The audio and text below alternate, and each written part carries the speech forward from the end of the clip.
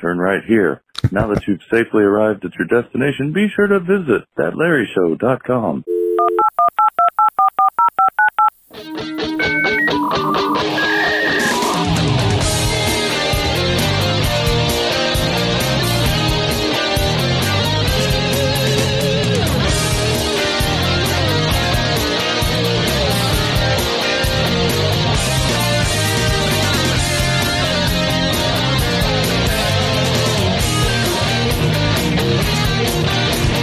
Grumpy old bitch! Hello and welcome to episode number 172 of Grumpy Old Ben's for Monday, June 28th, 2021. I'm Darren O'Neill coming to you live from a bunker deep in the heart of Middle America, just outside of Chirac, where I've got the AC cranking and I'm feeling nice and cool, which is not the case for my normal co-host, who is sweltering in place over on the left coast. So we got somebody to fill in, and there's nobody better to fill in for Bemrose than Bleidner. I mean, it's even a B. It all sounds good. How are you, Larry? I am well, Darren. Thank you. It's nice to be here.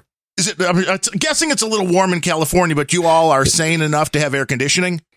Not everyone does. Surprisingly, there are still some people who don't, and they have my condolences. It's tough, man. But as they say, it is a dry heat, and so I don't know if that helps. I hear that from people in places like Arizona. It's like, it's a dry heat, but once it's hitting triple digits, I'm not too sure. And the folks in Seattle, when it's hitting over 100 degrees, I'm just assuming that the problems are going to be not just short term, but I remember this happening in areas before that.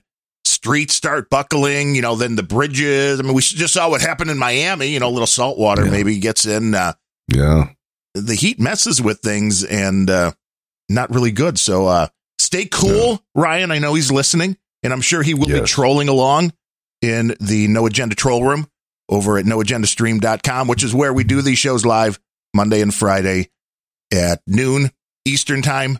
Do you ever wish you wanted to do your show live? Is there you ever feel like you want a troll room, people telling you you're wrong while you're recording? I do, but I lack the cranial firepower to juggle those balls. I'm not much of a multitasker, so I don't go there. It's not. It takes a lot of practice. Adam Curry is one of the best ever at doing that, because he can be talking during No Agenda, and then I see him typing things in the troll room at the same time, often kicking people during. That's like, it's a 3-ring circus. Yeah. Those old plate spinners from TV shows, variety shows, and so forth. Yeah, I think it's a gift, really. I don't know if you can develop that, but some guys have it. I don't. You have to be able to think 3 different things at the same time. And I do keep up with That Larry Show. And I still blame you for the reason why Random Thoughts is there and why Grumpy Old Ben's is here, which is why you're more than just a, honorary Ben. You are one of us. You've been on more shows than anybody, except, of course, Ryan and I. And that's an honor that I do treasure. That's a very cool thing. And, your last episode at the end, it cut with the, with no music at the end, with no, no gaieties, going to the next one because of the death of John McAfee, which I don't know. This is just opening a door, I think, of the conspiracy theorists. Do you have a theory on this? Did he kill himself? Anything's possible. But I really doubt it. He didn't seem the type. I spent, I don't know, an hour and a couple hours with him, I guess, back in December of 2019. But, a lot can change in a person's outlook over 2 years like that, or a year and a half. But, the guy did say repeatedly, I'm never gonna off myself. So if it happens, it wasn't me. Right. But I think the most compelling argument that he did not commit suicide was that of his wife, who's a very cool woman, very nice, very sweet. And, there's video of her right outside wherever the hell it is, the prison or some municipal building in Barcelona. And she says, I talked to him a couple hours before, they told me he was dead and he was not suicidal. And you know what? I believe her.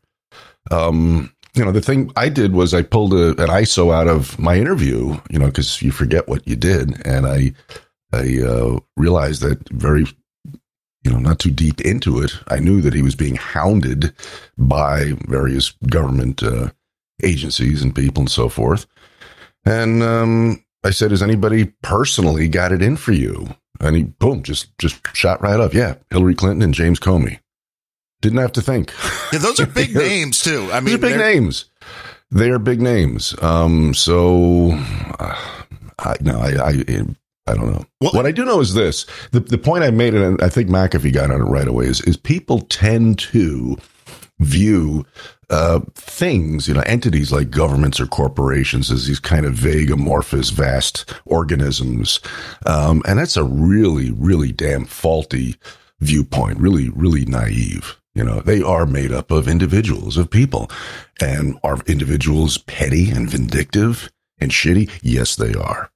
So, you see this time and again, people have been abused and misused and disused and Christ knows what else by vast government agencies, because there's always some guy at the top or close to it that points a finger or presses a button and says, make this happen. So why not? Why not? Well, yeah, they have the ultimate power when it comes down to getting away with things that normal people would be like, well, no, nobody could ever get away with that. But, over on the No Agenda show, there is, it hasn't been talked about as much since COVID hit.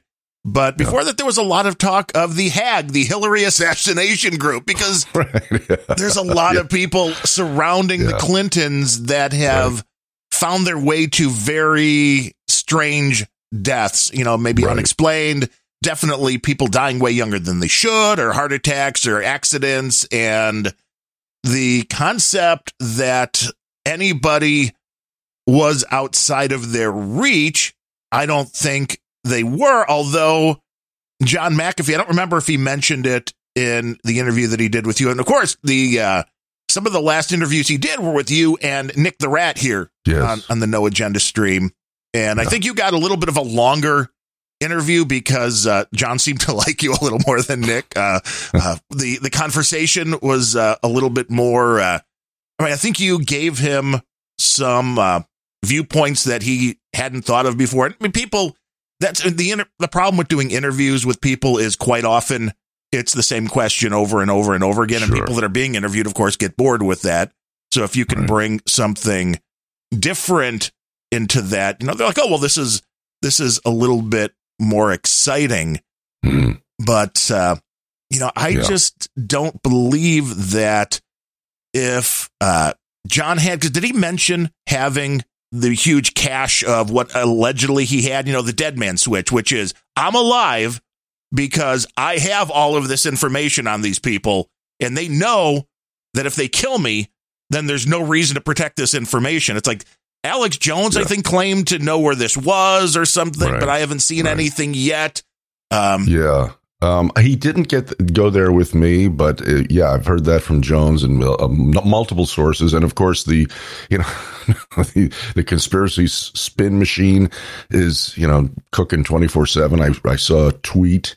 I think it was a tweet a couple days ago, and it was allegedly one from McAfee saying, I have, 31 terabytes all over places, in particular my condominium in Miami. And then they flashed to the picture of the collapsed building, I don't know, but I think you hit it well in your last episode. I mean, McAfee was not he was certainly a fighter. He was certainly a ballsy guy. There's no question. And as you pointed out, he had yet to exhaust every possibility with the Spanish government to avoid extradition. And why does a guy like that off himself? The ball was not on the 1 yard line yet. Far from it. So I don't get it. No, that you would have thought if that was the case, yes, you would have had to make sure everything had been exhausted as far as his legal options in Spain. But then I hadn't really been following it that closely. And then once the conspiracy, again, this is not stuff you're going to find on CNN or whatnot, but people were pointing out that a vast majority of like the photos that he had shared before he was allegedly apprehended by the Spanish authorities were showing him in a ghost hotel in Spain, which was kind of weird, but it's like he was so very careful. I mean, most of the time he was doing everything inside and there was always that same backdrop behind him. So it's like knowing where he was, if you were trying to hide that, was he just dumb? I mean, was he just careless that all of these, landmarks were in the background showing that he was in Spain at this particular property? Or, were you all supposed to catch it? This was what you were supposed to see. And this whole thing was a setup to, he went to prison. And then all of a sudden this happened. And which is, I mean, I haven't seen any photos. I don't know if his wife has talked about, seeing the body. I mean, I know she said she wants a full investigation, but if John still had billions of dollars, it's very easy to buy people off in a Spanish prison or whatever that, I don't think this will be a quick thing that'll die down. I think people will be, throwing these theories around for a long time because, I mean, we all want to believe that he's just back on a boat somewhere, sailing. Yes. I want to be in that boat with him. Yeah. I don't believe he had billions. I remember him talking something, whatever. He had, I think when he sold the antivirus company, I don't think he cashed out as big as everybody thinks he did. I think it was around $100 million. That he had at the peak of his fortune. And then he did some things. He opened up like a yoga clinic in the Rockies. He did a few things, and he did take a massive haircut at one point in his finances. And I think he was down to a paltry 10, 15 million, something like that. That was kind of around the number I remember being kicked around. Well, that'll get you around for a while, but that's not going to buy off all that much. Right. And, near the end, he said one of his last tweets was, they've frozen all my assets. I have nothing, but I have no regrets. So you've covered it in your show. I mean, Jesus, if these assholes can pull a plug on ICANN domains at will, and they do freeze assets all over the world, why not? Maybe he didn't have anything left to grease palms with, in the Spanish bureaucracy. I don't know. Something is an interesting contrast with this, Darren, is all through life, through the world, especially through politics.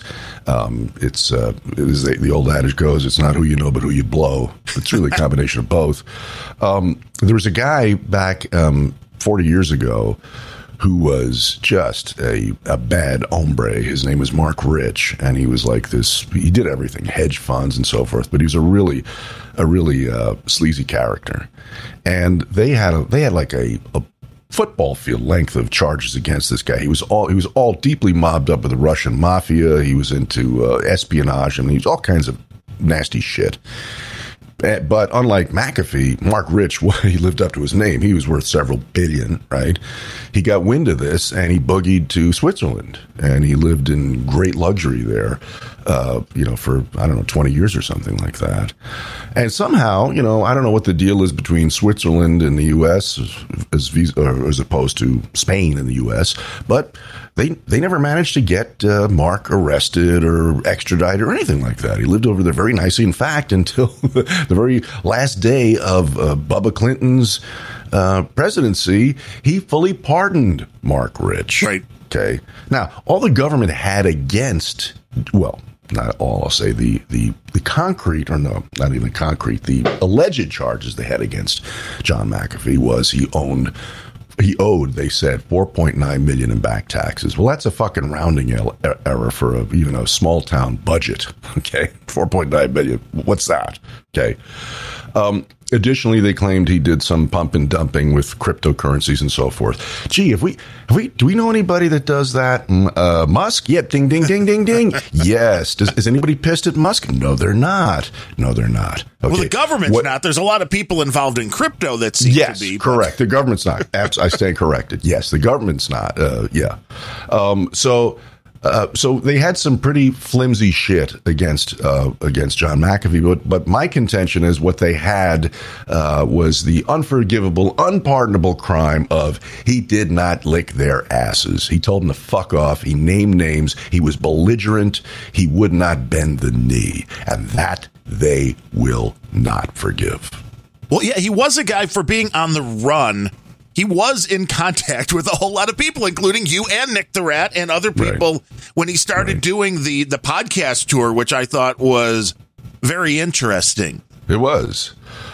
I was absolutely shocked at that because I am, as we know, and I may prove time and again in this broadcast, I am not a Ben, but I think I know this. I think I know that there is no digital activity invented yet that cannot be traced. And so, John is certainly a tech titan, knows more than I ever will. But when he agreed to our interview and said he was going to do it via Zoom, I'm thinking there's probably like 1,000 Bens at any government spook agency that can tell you where the fuck a Zoom call is originating, I would imagine, And as we spoke, I remember thinking, wow, does he have... He mentioned he was in a Faraday cage, but I don't think those work on wired devices. I think that's for over-the-air frequency. I don't know. Anyway, I was kind of shocked that there was not something more underground than garden variety Zoom, I think, so... Yeah, that's definitely would have been a weak point of that whole thing. I mean, there are plenty of things you can set up that you could, again, get a server of your own and set up something where you can bounce the call through. Would make it much harder for people to get the IP address. I mean, of course, I'm sure he was running through VPNs and all of that. And if you know what you're doing, which is why, a lot of times the bandwidth wasn't that great, although he was allegedly, in all sorts of different places around the world where bandwidth may not have been great anyway. But you're definitely, when you're doing a live conversation, you're opening yourself up to a much bigger possibility of your location being found out. And again, I don't know if he was looking to leave, clues why he was doing so many of these shows, which we know, again, he wasn't getting paid to do this. He was just doing this for, fun, I guess. And I guess the case can be made that he just wanted to talk to the outside world because he enjoyed telling stories. And I mean, he was one hell of a storyteller. Oh, he was massively entertaining.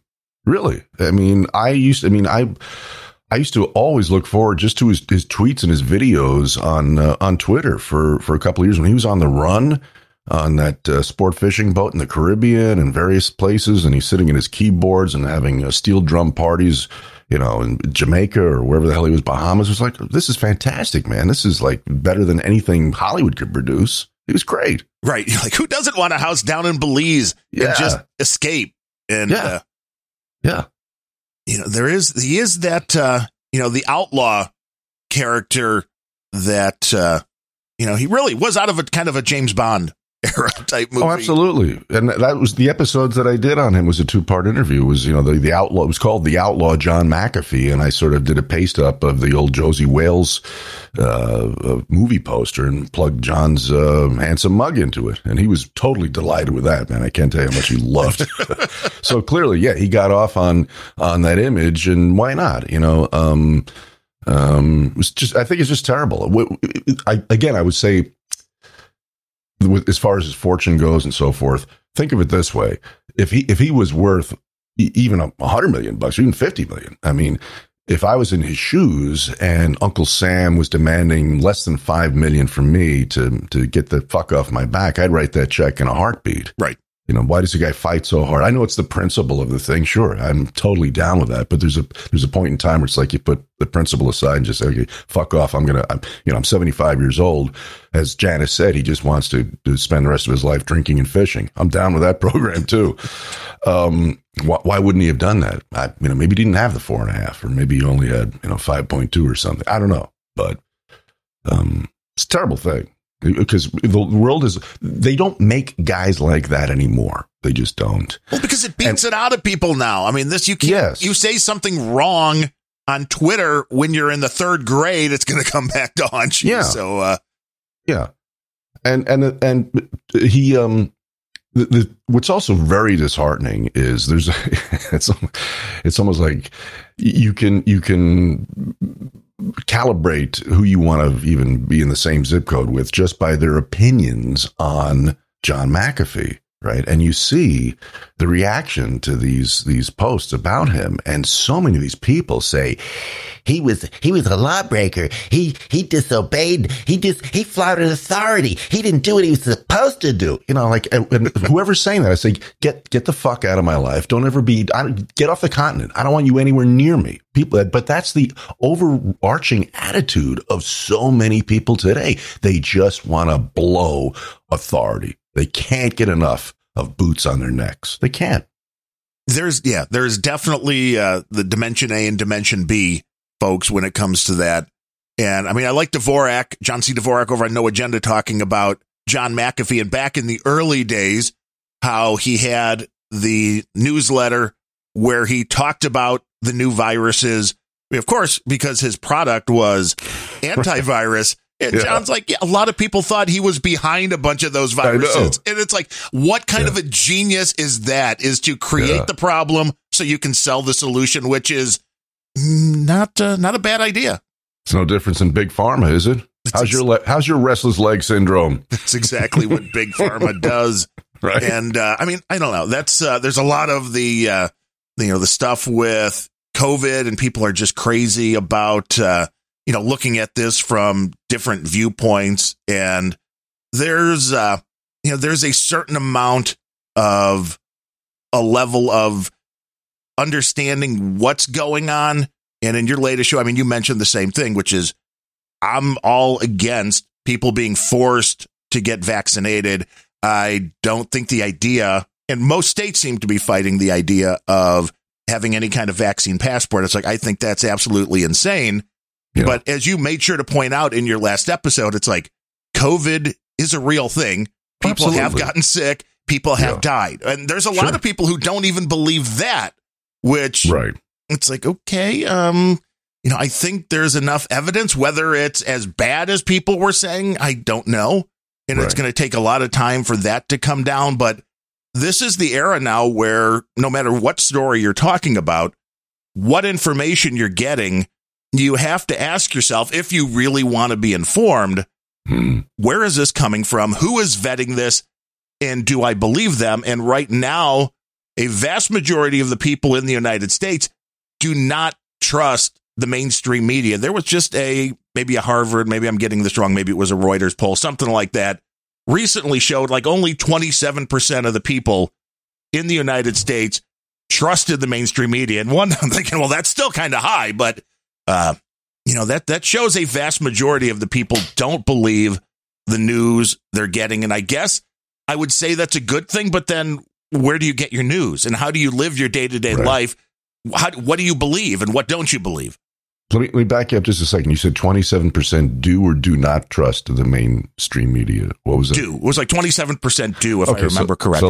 So less than a third think that that's. I'm shocked, Aaron, that the number's that low.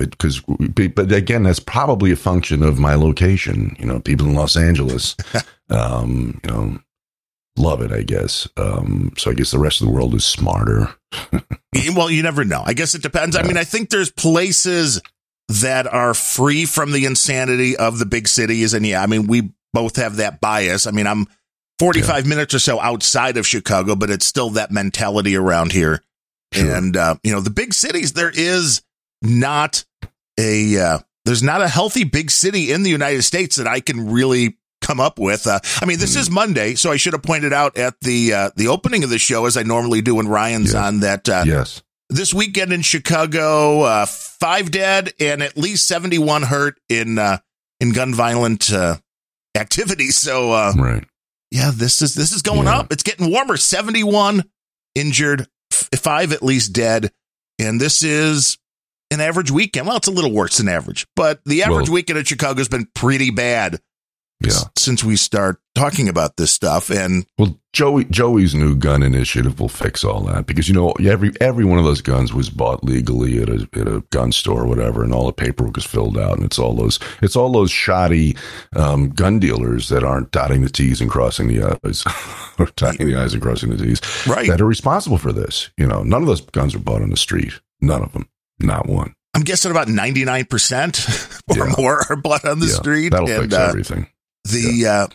Everything that I've been, harping on about on podcasts for the last decade, it all comes down to trying to kill the First Amendment and the Second Amendment. Your freedom of speech and the gun. That's it. And, to quote Wayne LaPierre, those are the first and second freedoms. There's no question, about that. So, yeah. And I pointed that out in one of the last Random Thoughts episodes, which was people over in Wyoming and Montana. There's like 67% of the people in those states own guns, and their gun crime is nearly non-existent. So how do you blame the guns? I mean, this concept, and the UK saw this, because the UK had the same concept, which is we can ban guns and that'll get rid of gun violence. And then what happened in the UK is knife crimes went way through the roof. Sure. Because people were getting stabbed on a, massive scale. So then they start making some knives illegal. Oh, yes. Many knives. And I think anything over like 2 inches is illegal. But it's like, insane. Okay. As I mentioned in that same episode as well, is like a buddy of mine had a friend of his who had an employee that was disgruntled, and the guy ran him over with his car. So, there's always a way to do damage to somebody with something that you have. Do guns make it easier? I would say yes, but those who legally own guns have to get a background check. They have to do the, fight through all that red tape. Right. And is any system going to prevent your average law-abiding citizens from having a moment of rage and doing something that they normally wouldn't? No. But you go with the stats again. Yeah. Well, there's a certain mindset, I think, that's just so deeply embedded in certain people's heads that it's just never going to change. Years ago, I had somebody brought me back, visited the Philippines, and I've always been a knife guy. I don't have any guns anymore. They were lost in a tragic boating accident. You and Penrose, it's amazing how many. I don't know what the hell I was doing taking them out there, but they're gone. Somebody brought me back this very cool knife. It was from the Philippines, and it had a kind of a Gurkha shaped blade, and the handle on it is some animal's bone or foot or something, and it's really intricately scroll worked, and it's a real cool paperweight, really. But you could kill somebody with it if you had a mind to. There's no question. It would be with great style. You'd be doing it. So anyway, I got this knife, and somebody was visiting a party, whatever, at the house one night, and picks this thing up and goes, "Whoa, look at this! What tells us?" So I told him the story behind how I got it, and he goes, "Is this thing legal?" I said, "What do you mean? Is it legal?" I said, "You have bigger knives in your kitchen, the wooden block thing. What do you mean is it legal?" And then he looks at me with a straight face and goes, "But this was only made for one thing." Sure, it was only made for one thing. It's only made for one thing. Yeah. So that's the mindset of, and I refuse to call, gun control people. I just call them anti-self-defense people. And that's what we really need to do, is change the vocabulary. And that's why we've gotten into the hole we're in this country, because we've allowed the lefties to control the vocabulary. We should be never using statements like gun control or hate crimes or any of these phrases that they come up with. It's preposterous. It's got to be, why are you anti-self-defense? Why are you bigoted that you want to make one group more important than the other? Doesn't everybody deserve equal protection under the law? Why is somebody, because from someplace suddenly the police should pursue, crimes against them with more vigor? What the hell is that?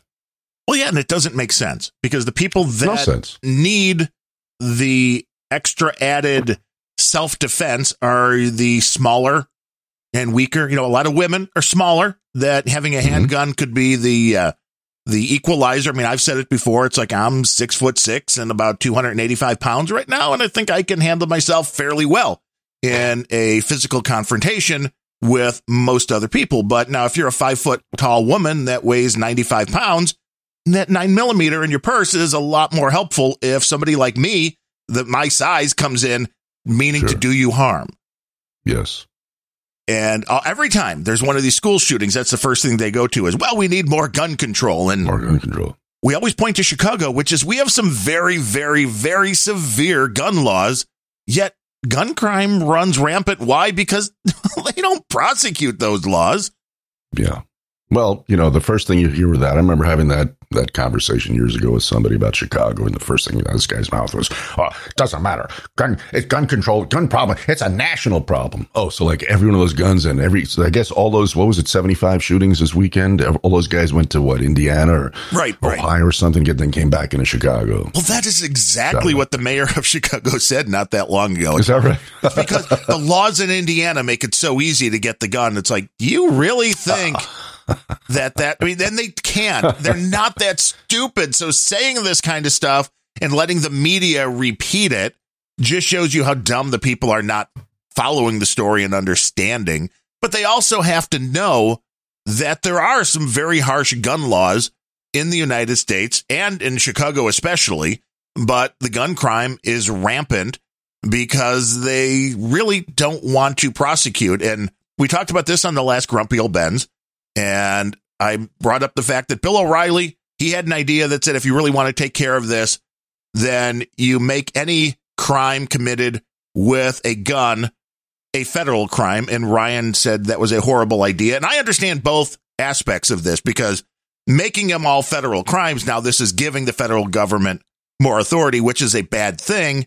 Yeah. But you're dealing with a lot of different cities and states now that are being run into the ground because they refuse to prosecute those crimes. So it's like you're kind of caught in a really bad situation when that's the case, because one, you don't want the Fed to come in and take anything over.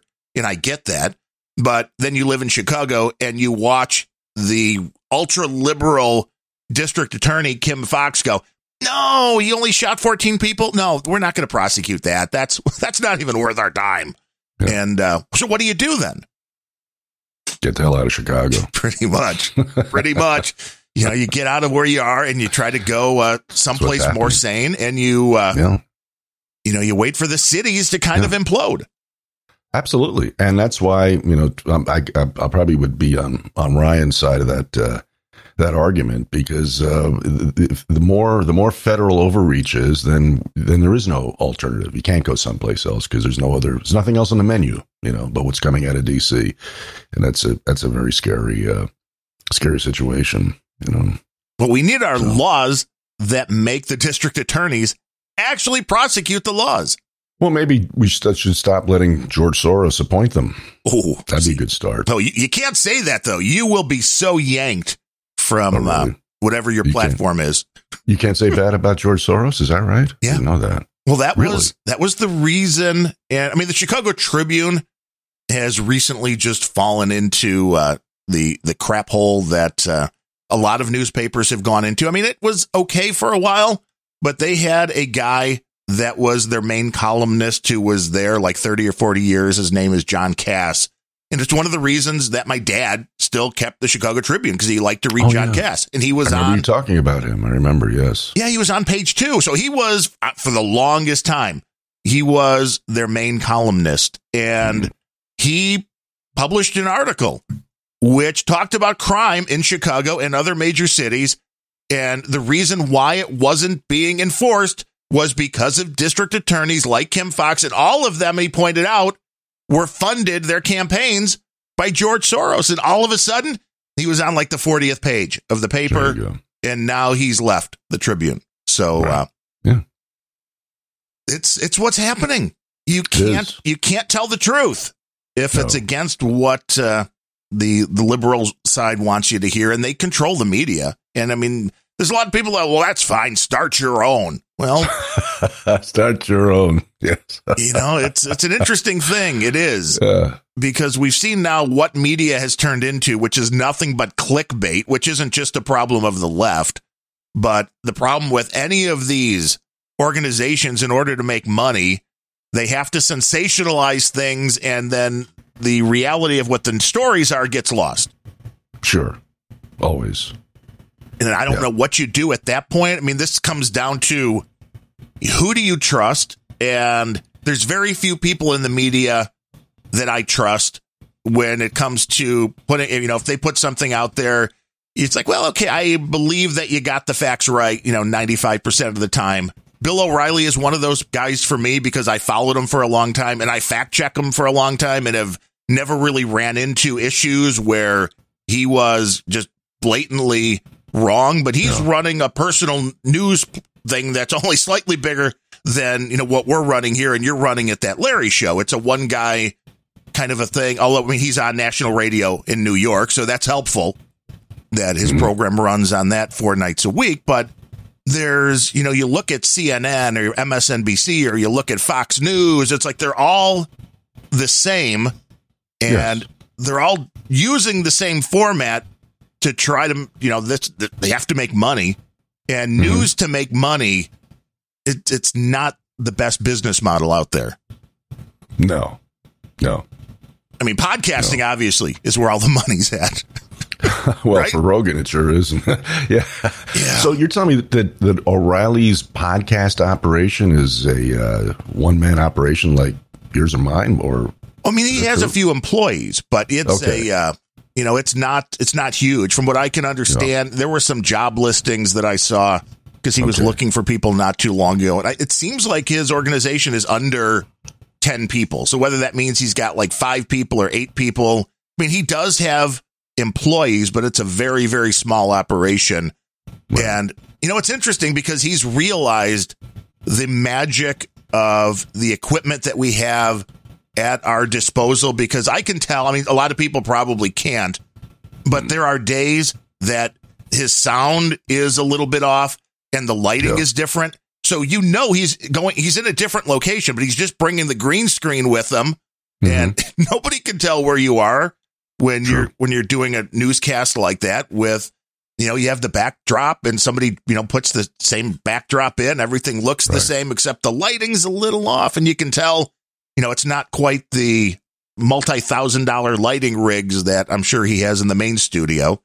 Yeah. But for what people are doing, especially since the pandemic, even on the major networks, he's doing a lot on a shoestring budget, and he really did change a lot because when he was on Fox, like Hannity and Beck, he was very much an opinion guy. But now that he's gone and is running his own thing, he is very much just fact-based and cutting out a lot of the opinion. Is that right?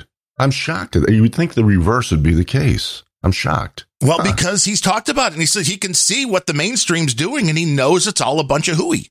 Yeah. For, lack of a better word, lies. Yeah. It's, it's hard to get a source you can trust. And from what I can gather, he's doing pretty good. I wouldn't doubt he's got over 1 million people now that are paying the $60 to $90 a year, whatever it is. Plus he's on the radio. So they run the audio of his show on whatever, I'm not remembering the station in New York, maybe WNABC or something like that. But somebody should aggregate something for O'Reilly and Beck and all these guys and just call it, canceled radio. All these guys are doing this because they got canceled from mainstream, right? Somebody should aggregate this as a network. That'd be a hit, I think. Everybody thought Beck was nuts when he went out on his own, and he is a little nuts, but he seems to be doing all right, but he's in that same basket as Alex Jones, our buddy Chris, Sir Seatsitter over from Abs and a Six Pack, likes so much. Yeah. It's like Alex is like really far on the end, and then Beck's a little bit more in the middle, and then O'Reilly is kind of sane, but will rant, and we're somewhere way past Alex Jones, I think, what we do here on Grumpy Old Ben's, but it's... Well, Alex is fun. He's the first order of really almost all of it is you got to be entertaining. If you think about it, I would think about newscasts and so forth when I was a kid. Those guys wouldn't survive anywhere today because we're just giving facts, and the audiences have been so trained not to expect that and not to accept that that there has to be some pyrotechnics and arm waving and whistle blowing to even get their attention, you know. And Alex Jones is pretty damn good at that.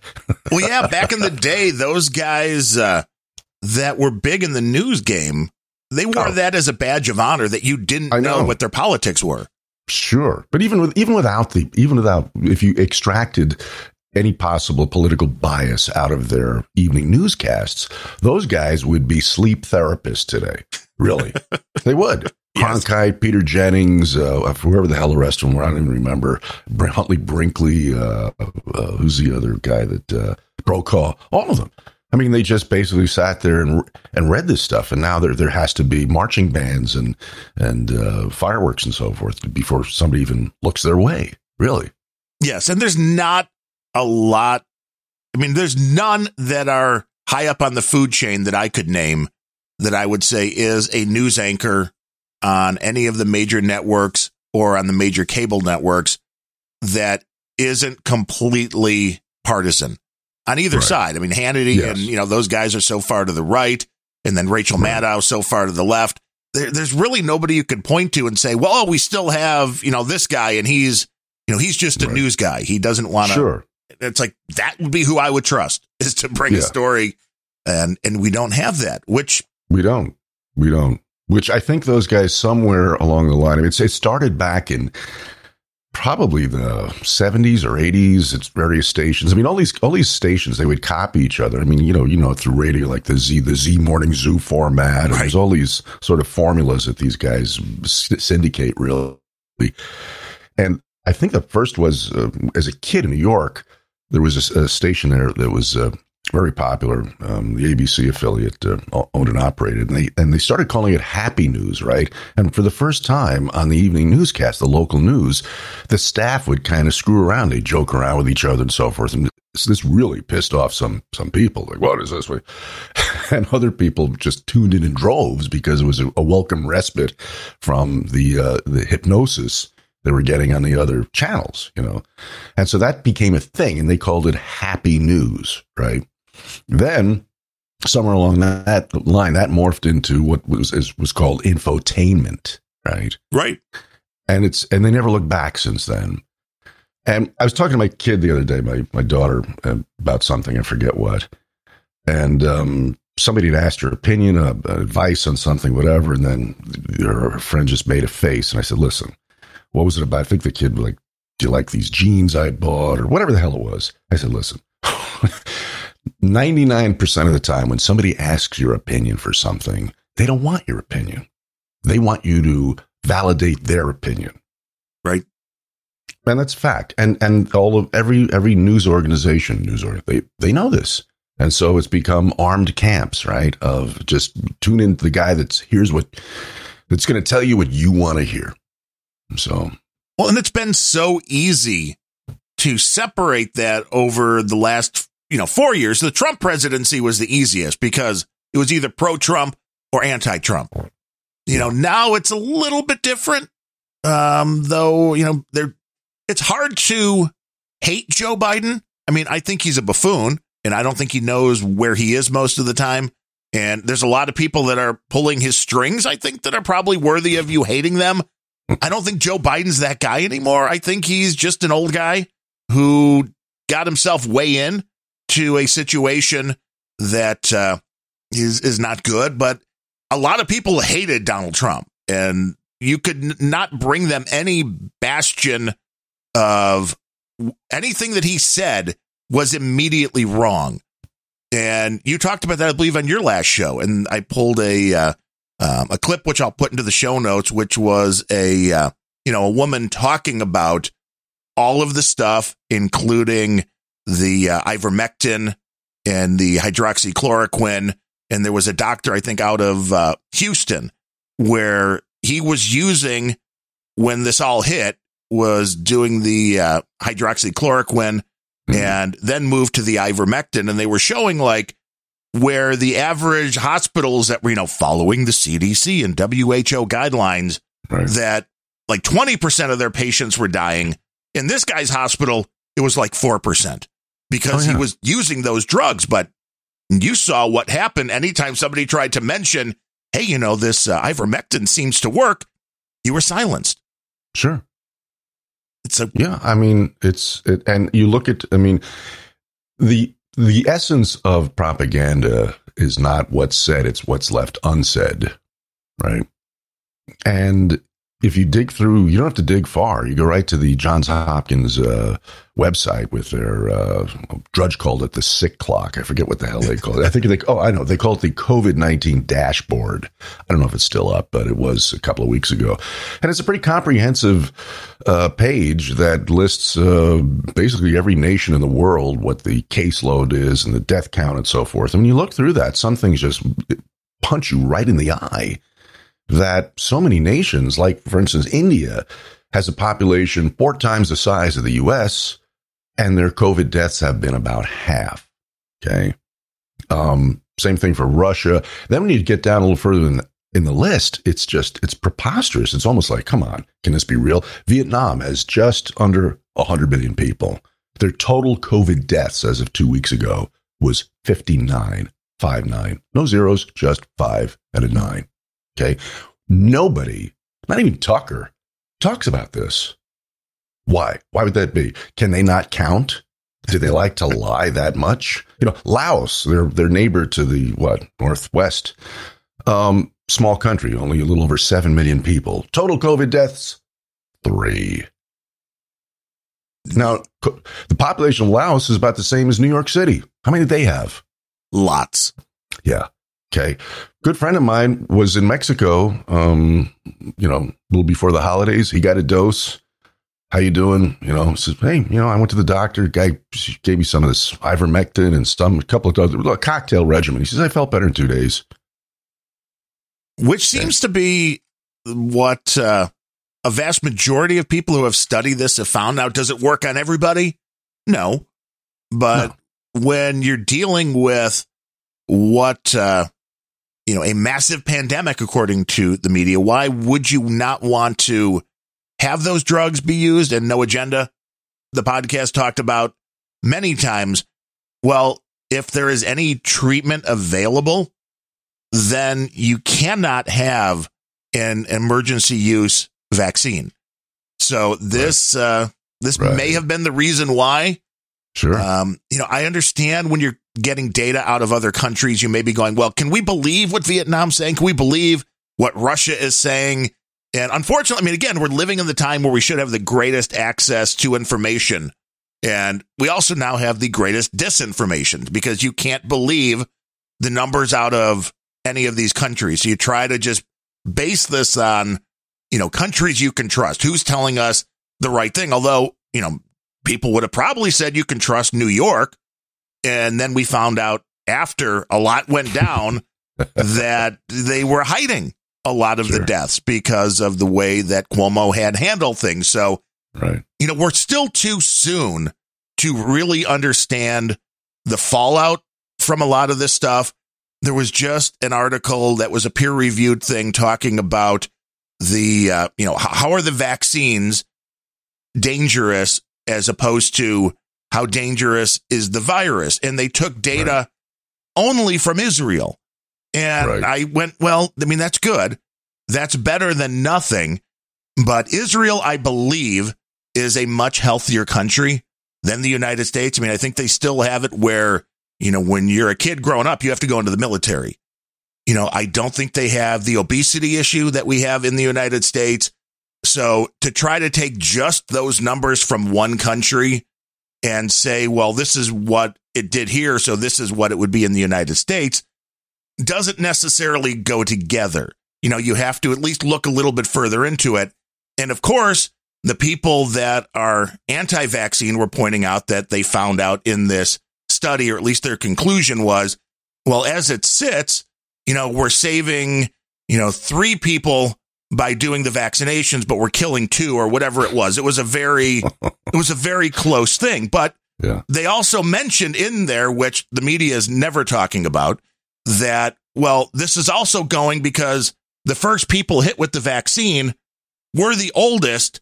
And we believe that this may swing the other way, once this equals out, because old people were going to die anyway, even without COVID. So it's like, okay, you're putting this out and it's interesting information, but it's all colored in one way or the other, and it's not cut and dry. And everybody trying to point to something and saying it is cut and dry ends up hurting everybody in the long run. And this is the kind of insanity that keeps people from getting treated with things like ivermectin when they're sick, because it's like, oh no, we don't, that hasn't been approved. It's like, but we're giving vaccines that we're still in the experimental phase, and it's really a mess. And it is a mess. It is a question. I'm sure you recall, probably, let's say 3 or 4 weeks ago, on No Agenda, John and Adam talked about, I think there were supposedly like 3 books coming out from big name authors, investigative journalists, that they said we're going to blow this thing wide open, that really drill down deep and rip the facade off and so forth. And we're supposed to make major waves. Where are they? Did they, what happened? Or have they not yet hit the market? It might be like all those thousands of sealed indictments that were always promised. Yeah, exactly. Yes.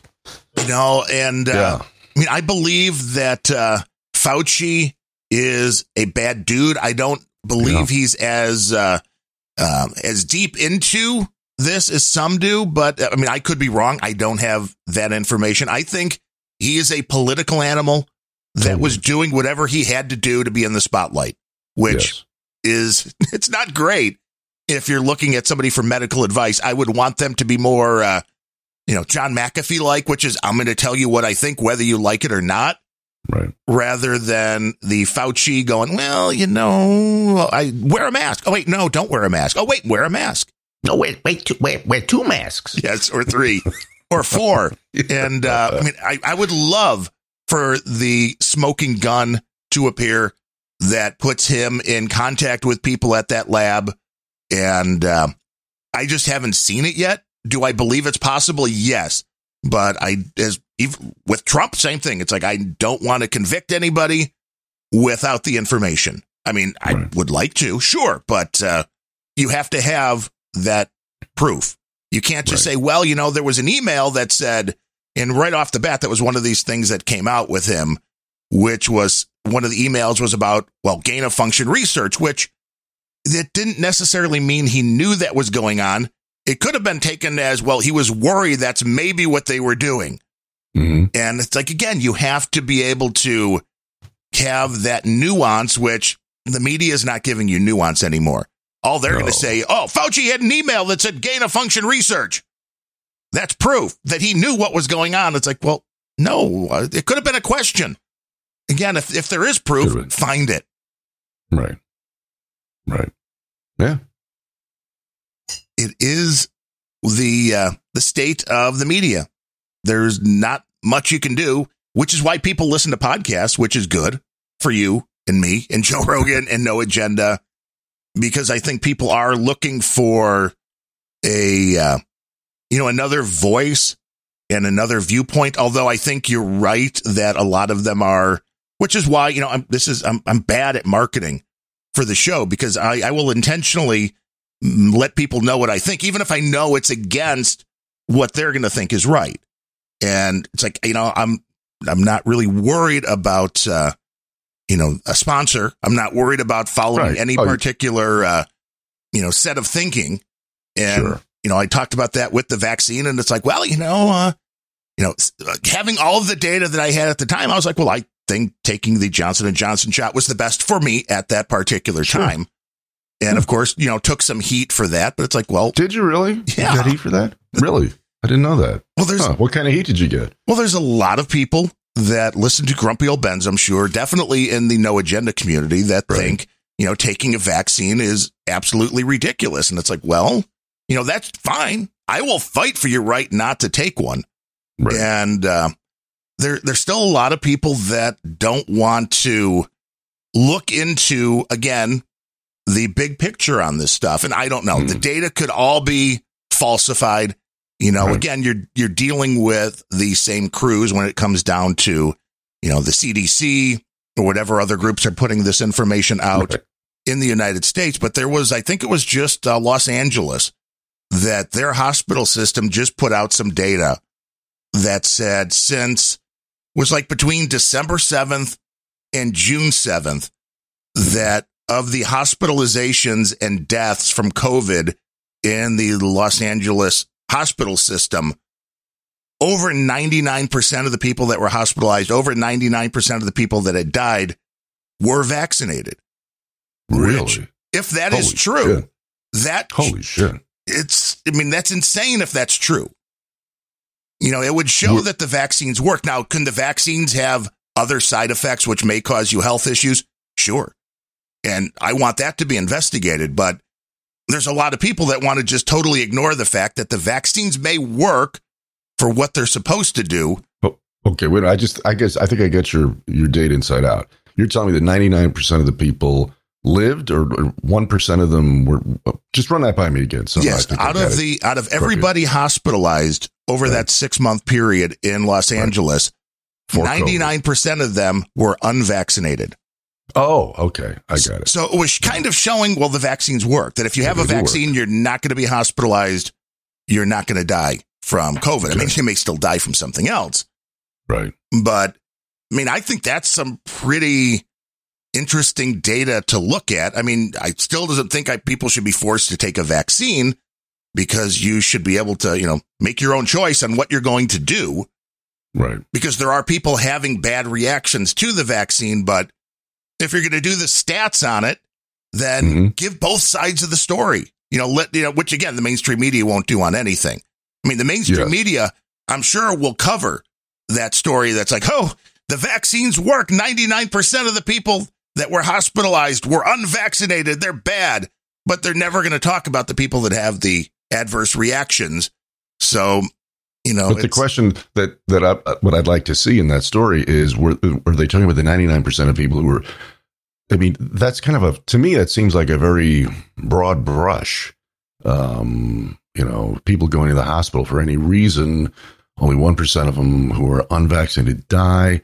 I thought the stat would say 99% of the people who were hospitalized for COVID lived, and they had been vaccinated. Correct. Then that would be, to me, that would be a powerful statement. Right. But if they was just hospitalized for any reason and lived, then that doesn't mean much. No, it was for COVID. So, it was. Okay. That is the story. That is, again, you can question the data, because I'm not really sure how the hospital put that together. But according to that hospital system, that was, if it was under 1% for people that had been vaccinated that wound up being hospitalized, under 1%, it was like something crazy, like 0.2% that died fully vaccinated. Yeah. So, that would be the story. But then you'll hear that on the mainstream media. I get that. For the people that are anti-vax, then they're like, well, okay, that's great. And you should cover that story if that is accurate and you can prove that it's accurate. Right. Cover that on the news, but then also say, but we're also finding out that, 4 out of 100,000 people are dying after getting this particular vaccine. Tell people what's going on both sides, and tell people what they don't. And again, look at the nomenclature, look at the verbiage that they use, that you just used, and you can't help because you're drowning in it. You use the phrase anti-vax, right? I'm not anti-vax. I've had a shitload of vaccinations. I'm just not real thrilled about this one. Right. Right. But that's how they do it. That broad brush. Oh, you don't want this experimental one? Well, you're anti-vax. No, not true. The thing should be anti-Pfizer or Moderna, whatever, anti-COVID vax, but you'll never hear it phrased that way. Right. And if you are not in a certain age group, if you don't have certain comorbidities, if you have access through a doctor or, going down to Mexico to get some ivermectin, that if you do get sick, that it can be treated, then that's a perfectly fine decision for people to make. Now, we're starting to see things like an artist that I like, although I know he's a liberal douchebag. Springsteen just opened up on Broadway, and the theater is requiring proof of vaccination to let people in the door. Yeah. And, this is part of having a free country, as crazy as that may sound to some people. But if a particular music artist, if a theater, If your local, movie theater chain decides that they're not letting anybody in, if they can't prove they've been vaccinated, that's their right to do it. And then it's everybody else's right to decide whether to do business with them or not. Nobody's being forced to do anything. It comes down to like baking the cake for the gay wedding. It's like, I don't know. If I'm a baker, I would probably make the cake because I want to make the money. Now, if they're asking you to specifically put something on the cake that's against your religion, then you might want to go, you should go somewhere else. Right. The question, though, still is, why is anybody who's been vaccinated worried about anyone who's not been? They shouldn't be. I mean, if you believe the data that we just talked about. What are you worried about? Yeah. I mean, if this is true, then what you're getting out of, I believe it was LA, and I'll have the link in the show notes. But if that's true, that 99% of the people being hospitalized now were unvaccinated, meaning under 1% of the people being hospitalized have been vaccinated, then if you've been vaccinated, go out and tongue kiss everybody you want. It's not going to matter. Exactly. The thing too is, hospitals, I personally know of a couple of doctors who have become fabulously wealthy. I'm talking millions and millions from the pharmaceutical graft they've taken over the course of their careers. And those companies are so fucking powerful. They own all the doctors. They probably own most of the hospitals, and hospitals have, undergone consolidation. Now there's these vast corporations that own groups of them. So when a group of hospitals, especially out of a place where the government is corrupt as Los Angeles, it's just mind numbing how sleazy it is here. Probably only exceeded by Chicago. I got to say, whoa, let me, hang on. I'm going to put on my miner's helmet, get my pick ass and my tweezers and really figure out what's being said here, because I just right from the source, it's like, nah, I have to learn more before I'm going to believe that, Well, yeah, that's how all this works, which is, we have a new drug. So if you have a patient with anxiety, maybe you want them to try, whatever the new drug is. Yeah, I had a good friend I worked with, Darren, for many years, and we were in the magazine business together, and then she retired young, very well off, and then was bored and took another job working at Pfizer. Okay, for 10 years she was there, and she was like the assistant to one of the top guys, if not the top, I forget who the hell it was. And we would talk on the phone, and she'd say, every day I think, like, should I take this paycheck? Should I quit this job? Why am I doing this? I said, well, what do you mean? You hate the job or what? She goes, no. She goes, these guys, they'll talk at the conference table, and I'm listening, and I'm right there, about they're coming out with some new drug. They know how many people it's going to kill. They don't give a shit. It's the price of doing business. It's baked into the whole financial scheme of things, and they just don't care. Okay, that was a long time ago. It was probably 8-10 years ago. It was going on. Why it suddenly changed now because of what? People are sleazy. Oh yeah, and they just are. And I believe her. I don't believe the veterinarian president of Pfizer. I might take my dog to him, but not myself. So I believe what she told me. No, I do. I mean, I believe that. There were all through the series, The Big Bang Theory, the one character, Bernadette, worked for a drug company. And that was the joke. It's like they're causing the problems in order to cure it. And, we need to get this out in the market before they realize it does X, Y, and Z. And they were jokes, which sure, maybe seem funny until something like that, happens to you or somebody that you know. And, in this case, what you have is, two competing things, which is there are people that are dying from COVID-19. Now, they're mainly older. The people that we knew that had died were older. Right. Sure. Although there was, my mom was recently at a doctor's appointment because of, her cancer issue. And the doctor said he had a brother who was about 40 years old who died from COVID because, like a lot of guys will do, it's like, no, I'm fine. I'll be fine. I don't need to go in. And, unfortunately for everybody that wants to say this is just the flu, it's a little bit more harsh for some people. Of course it is. Now, no question. Some people that's not, but this is where you now have a drug that's like, well, is it going to save people or, is it better than is the drug better than the disease? And that's really a horrible way to look at it. But for everybody that says, you have, well, this drug's going to kill 1 out of 1 million people, I have to point out that eating a peanut's going to kill 1 out of 1 million people or something like that. True. Yeah. And you can't say the drug's bad for everybody, but yeah, you want to know if you're one of those people that have that type of an allergy. Of course. Or you're going to have that type of reaction. And I mean, I think a lot of the, big pharma is there to make money. There's no question about that. That's their number one job, and they make a ton of money. Now, they do put out some medications that save people's lives. There's also no question about that. But yeah, you don't want like, hey, we're giving you this erectile dysfunction medication, and it's going to kill 1 out of 40. But but you'll die happy. Yeah, right. Exactly. You're going to die a very happy man. And,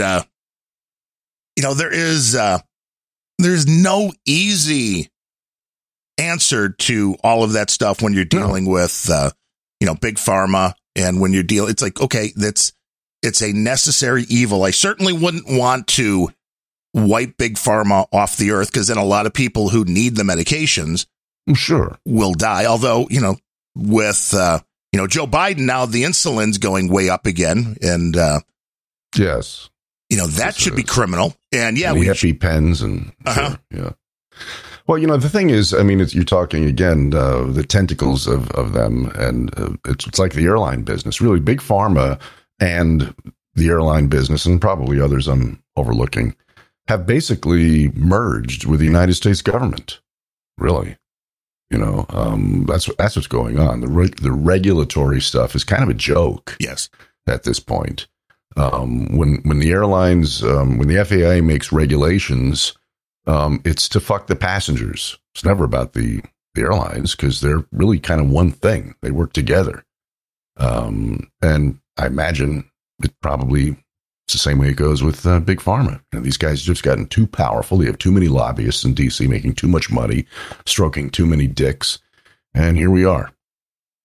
Ryan says, I'm a sellout and a shill for saying I wouldn't want to wipe big pharma off the earth. I'm going to have you doing boner pill ads in a week, Bemrose.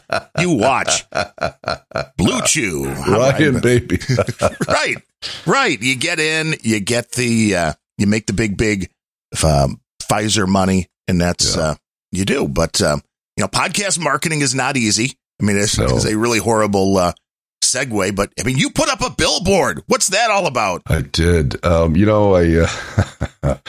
When I had a couple of the past couple of years, transcontinental drives with the family, which is a lot of fun, great stuff. And I noticed at that time so many blank, barefaced billboards around the country, and I get my show gets a lot of listeners from truckers. And I get a lot of emails from these guys. And it seems that truckers these days aren't so much on the CB or listening to terrestrial radio. They're listening to podcasts. And I thought, what the hell? I found one of these things was, really kind of cheap, because nobody's buying a lot of them these days, or renting them, I should say. Right. So I said, I'll throw a few bucks at this. And I did. And, it's getting some play. It's not, my show hasn't blown up as a result of it, but I give it a try for a couple months and see, if it rings a bell, and it's kind of fun. So there it is, out in Sayre, Oklahoma, on the westbound I-40, and kind of a fun idea. Well, it's unique. It's the first time I've heard of a podcaster getting a billboard. Exactly. Yeah. Maybe the last as well. We'll see. It all depends on if it works. Well, a lot of these billboards now are electronic, so yes, the digital. Yeah, it's a lot cheaper to change. It's a much more expensive board, I'm sure, to put up. Oh yeah, but once they are, it's a lot cheaper to change what is being displayed. Sure, but podcast marketing is one of those things, and I heard you talk about it. And we're the same way, where it's like, well, we just do the show. We're very bad. I suck at it. If I was great at it, Well, and you've tried doing ads on things like Facebook and I really, did Yeah, just a couple. I did that early on, just a few. I mean, I probably spent less than $100 really on Facebook, but that did absolutely nothing. I mean, it was plus I found them so infuriating. I remember the first time I tried it. It was right around this time of year, about 3 years ago, I think, maybe 4 years ago. It was called Larry's Dangerous Summer. Was the episode way back early, maybe episode 26 or something like that. And the thumbnail was me on a beach, of course, gimmicked, the great body, and with a surfboard under one arm that was emblazoned with the Take No Shit logo. And then beside me was this absolutely stunning girl, also photoshopped into the image. And she was wearing a bikini. Okay. When I wanted to advertise that was kicked out by the Facebook censors. Really? That was too risky? Yeah. Too risque. And I mean, you can find any variety of porn and hookers. I mean, it's just, I just despise that company. I hate Zuckerberg. So anyway, I reran it and I slapped a banner over her saying, don't peek under here. Well, I forget where the hell it was, and got it by them anyway. And it, but it did me no good whatsoever. None. Yeah, it's a tricky thing. And you mentioned just going on other shows. That seems to be the best way. It is to be on a show that has a larger reach or a different reach from a different audience. Yes. Than yours, and you hope that your appearance on that show makes people go, oh, well, I'll go check that other show out. Right. And which it's not the most efficient marketing method to use, but I think it's the most fun. Yeah, because you get to talk to different people, you get different ideas, and there's a lot of different shows. What happened for I mean, Adam's already got a massive audience, but his Rogan appearance, did that fall up for him or what? Yeah, I mean, there was definitely, although, I mean, there was also a big jump, I think, just because of COVID, but there's always hard with a podcast to know where your listeners are coming from. That's the other big thing. If you're doing multiple ads at one time, if they're subscribing to your show, I mean, they can follow a link and you could see, maybe how many people saw the ad, but it's hard to know how many people that are subscribing are actually because of any particular thing that you did. And it's interesting just following, I mainly look at what is going on the app Podcast Addict, because they show you how many subscribers to your show they have from within just their app. I mean, there's tons of apps, but that's one of the larger ones. Apple will give you that same kind of information. And I just kind of look at a couple different ones to see if they're going up or if they're stagnant or whatever. And that's about the best that you can come down with. But No Agenda is a little different because they don't care about how many people are listening or downloading. They care about how many people are donating. And there have been a decent amount of people in the notes for their donations that said, hey, I heard you on Rogan's show. Right. And there's enough of those that those appearances definitely brought a lot of people into the show that maybe haven't heard it or could have been listeners and then stopped because the show's been around, 13 years. I mean, a podcast going on for 13 years is kind of insane, especially at this point, because, I mean, that was one of the, it's one of the longer running shows. I mean, Rogan. And that speaks to the listenability, how great Adam's show is, I think, because Rogan is all advertiser supported. Right? Yes. Is it not? Yeah. So to cull out from his pool people who suddenly adopt the listening model of donating, from a show like that that says a lot. And they did notice, though, on one of the on the last episode, because they do meetups, which is also really cool. When your audience is large enough, that people can get meetups together and you get, 10, 20, 50 people, whatever it is, getting together in a location. But they noticed on one of the last ones that almost everybody was like, yeah, I'm a douchebag, which is No Agenda, shorthand for I've never donated. Right. And Adam's like, hey, help us out here. This is how the show works. Right. And I'm sure you feel the same way. It's a tightrope walking thing where it's like, yeah, we're doing the shows for fun. We enjoy doing this. I enjoy talking to you. I mean, Pembroke's a little less. I enjoy talking to you, but still, we're doing the shows, and you need the support to keep those shows going. And it feels very much like you're the guy out on the road holding the sign, like we'll work for talking, whatever you want to put on your sign. But John C. Dvorak of No Agenda has made that clear a lot, that it's like, that's what you need to do. That is, there's some interesting content in the newsletter that John puts together the day before every No Agenda, but a vast majority of the existence of this is to remind people, we need your support. Donate. Because if you don't ask, you don't get it. Right. That's true. And it seems like that's a simple part, but if you don't ask, people forget. And this also comes down, it's a really strange world we're living in now, because you and I are both old enough that, when we were, younger and you wanted to, listen to music from your favorite band, you bought an album or a CD. Mm-hmm. If you really liked that movie or that television show and you wanted to watch it repeatedly, you'd go buy a DVD or, God forbid, VHS. Yep. Now, with everything being streaming, people, yes, Bemrose cassette tapes. People now have this concept that everything should just be free and should just come right into, DigiGuru says, tell fucking Larry for me that I absolutely love his podcast. Well, Digi, you could tell him. You could tell him direct by subscribing over at thatlarryshow.com, the Patreon. There you go. That's how you show love, DigiGuru. Well, what's fascinating though? You're right. There's a huge strata of audiences that do expect everything to be free. You just turn that spigot and there's your content. However, among them is also, I'd love to know if they could generate a stat on it. I don't know.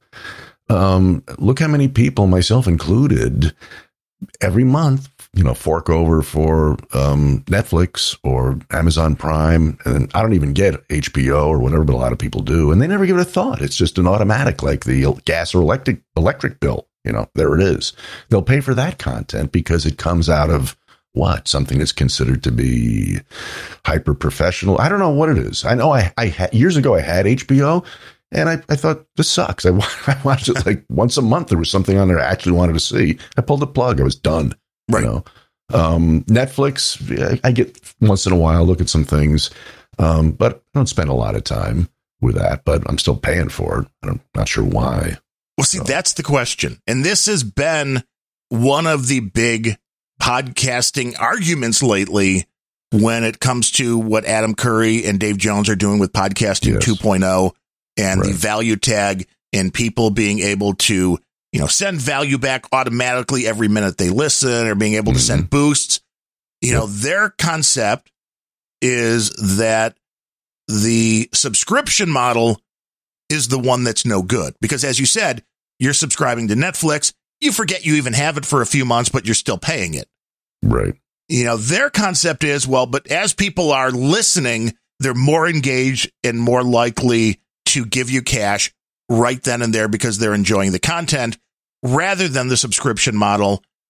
I like it as far as an idea and a concept, and I wish that was the way the majority of people thought. But I think a lot are still stuck in that concept, of doing the subscription. And even though they might forget it, that you're still getting your $5 or $10 a month coming in, even if they're not listening. And it's not like, you want money from people that aren't listening, but you want to try to maximize what you're bringing in. And there's no easy answer to that. Is podcast 2.0 fully operational now? I mean, or it's getting there now. When it comes down to the value tag, that is one where there's still some bumps being worked out. There's still no easy go to this app and connect a credit card to it or something like that to where the payment automatically happens. There's still a little bit of an extra step of, you need to go get some Bitcoin and then move it to this wallet and then connect this wallet to this. And for most people, I mean, the non-Bens in the audience, like you're going, I'll wait. Yeah. I'll wait for that too. When it's 2 clicks, I'll be able to handle it. But well, and because there's still the ability, as long as you're willing to get a PO box, which we have, yes. No Agenda has, this allows for still the number one way to transfer funds right now. And that is using your bank and the online bill pay, because you don't have to pay for a stamp. You don't have to pay for an envelope. You can have it set up to do it every week, every month, whatever you want, or a one time.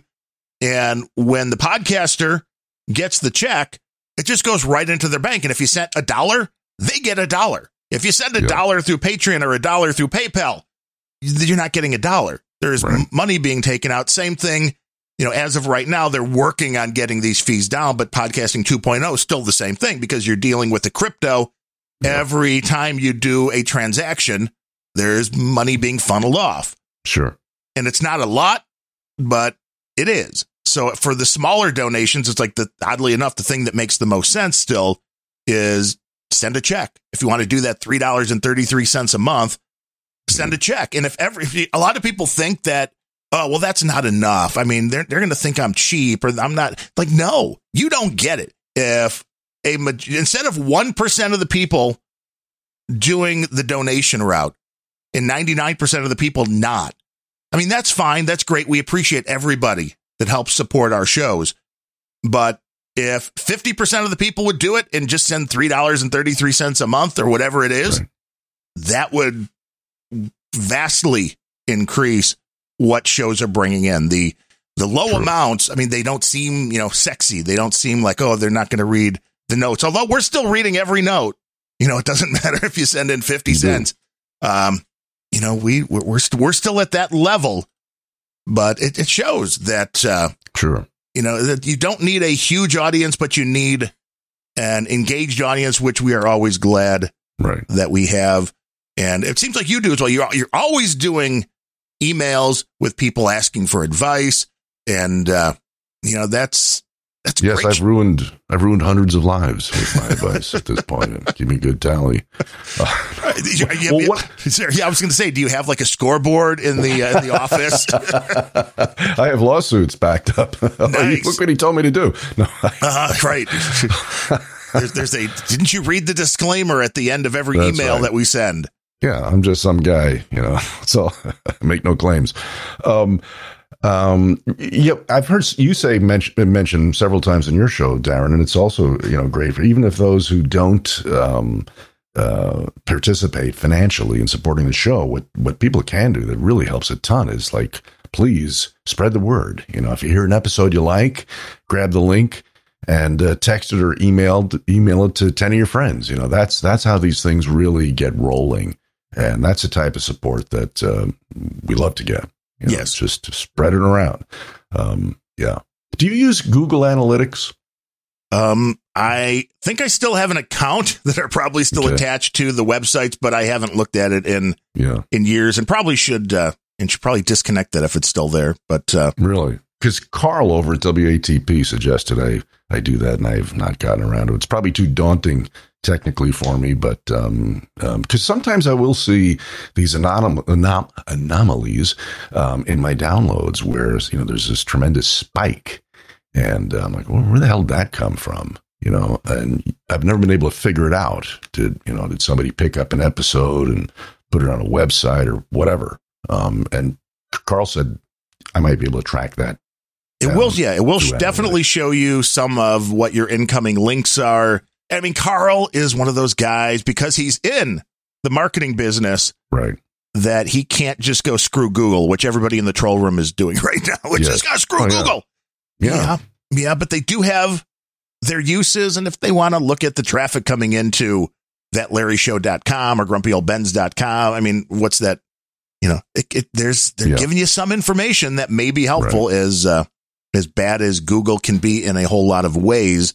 But I mean, that's the one nice thing would be, let's see. Scott Adams tweeted about That Larry Show, and that's where your 20,000 links came in. it would be nice to be able to track that kind of stuff down if there was, if there was a reason for a massive influx all at one time. But I mean, you're absolutely right. The best thing people can do is promote the show just by telling people about it. Because if you're going to go by the route that 99% of the people aren't going to donate for whatever reason, then, hey, if you can help out in some other way, and No Agenda is a podcast that, we're just basically trying to steal their, the concept when it comes to producers doing things like the album art, all sorts of different jingles, all sorts of cool stuff. I mean, the opening song that we have for this show is John Fletcher from the Hog Story show, hogstory.com. Excellent show. Yeah, I heard. Well, that was fun to hear you on Hog Story. It was fun to do it. I had a blast with John and Carolyn. Yeah. Even though you found out John has no bandwidth, which happened. He's moving though. Hopefully, the new house now.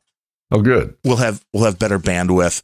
Good. But it was fun listening to you guys talking about music. And although before we get into that, we did have a couple of people that left a voicemail question for you. And I mean, since we're talking about John Fletcher, yes. let me play this one. Okay. And here it is. Larry, fucking Larry. When are you moving to Texas? That's what I want to know. We need more take no shitters like you, as opposed to the idiots that are moving here from California. Yeah. Oh, and hi, Darren. Hi. Yeah, hey, Larry, Fletcher. come on down. I'll buy you a beer, buddy. Yeah, so Fletcher wants you to move to Texas. It wouldn't take much. The thing is, I get that a lot, and I got to get the hell out of here. But the problem is, once you have kids, they become the tail that wags the dog, and it's just not that, I could move anywhere I want to move, but I don't want to be 3,000 miles from my kids. Right. So I don't know how that's all going to shake out, but certainly, California or the big cities of California are utterly just trashed, and I don't see them getting any better anytime soon. So yeah, I love Texas. I mean, parts of it. I'm not too crazy about Dallas, Houston, the big cities, but the smaller places and the part that I really love. And some people go, "Oh, you're out of here. What the fuck is the matter with you? What do I do?" I love the Panhandle, man. Those plains. I mean, there are parts of Texas you drive across those plains and you look out and it's like looking out at the ocean. It just could not be any more flat and vast of nothing. And I get a charge out of that. I really do. Yeah, and the attitude in Texas is attitude. Oh, yeah. It's definitely better than California. Oh, when we drove across country at the height of lockdowns, and I'm sure we were violating multiple laws when we did that, because everywhere we went, it said, if you have to quarantine for whatever, there's all this quarantine bullshit at the desks at motels and so forth. And, you drive into Arizona and people are like, we don't really give a shit about these masks or this or that. And then you cross the border into New Mexico and there's a sign on the side of the road that's 40 feet high screaming, "Mask up, it's the law," And everybody was so crazy about it. And then you get in Texas and you walk in a restaurant and they go, "What the hell you got that mask on for? Take that thing off. We don't do that shit around here." It's like, wow. Right. It was a blast. And pretty much in Oklahoma, they didn't give a rat's ass. And then as you ease on into the Eastern Seaboard, it was paranoia once again. It was crazy. So yeah, there's a lot of variety, and that's what's so beautiful about America. And I pray that never goes away.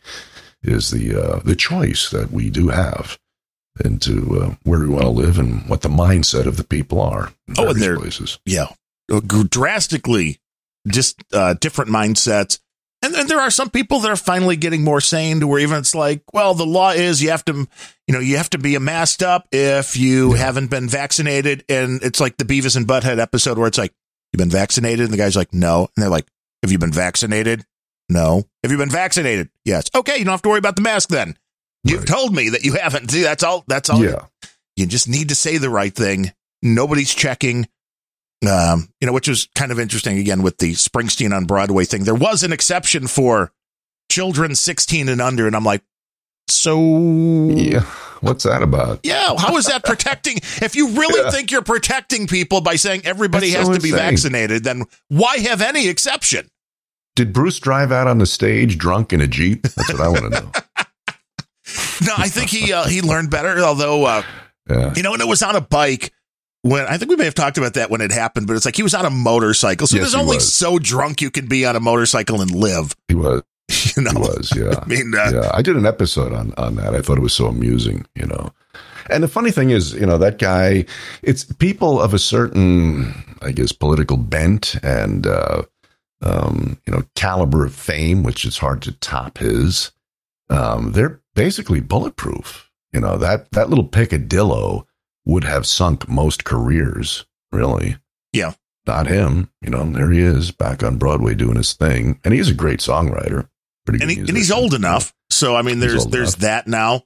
And we may have talked about this too. I loved when he started the Broadway run initially a few years ago, way before COVID, when a big part of the shtick, and I think he's still doing it, is there's a big part of the show which he admits, I've spent my whole life and made millions of dollars singing about a blue collar life that I'd never lived. I'd never had a real job. This is, and that's, it's kind of gutsy to say that, but it's also, the disappointing thing isn't, I don't mind anybody being conservative or liberal, but Bruce is another guy that came from very humble beginnings and has made millions of dollars, fame and fortune, but is still going to rail against the system that allowed him to succeed. And I don't get that.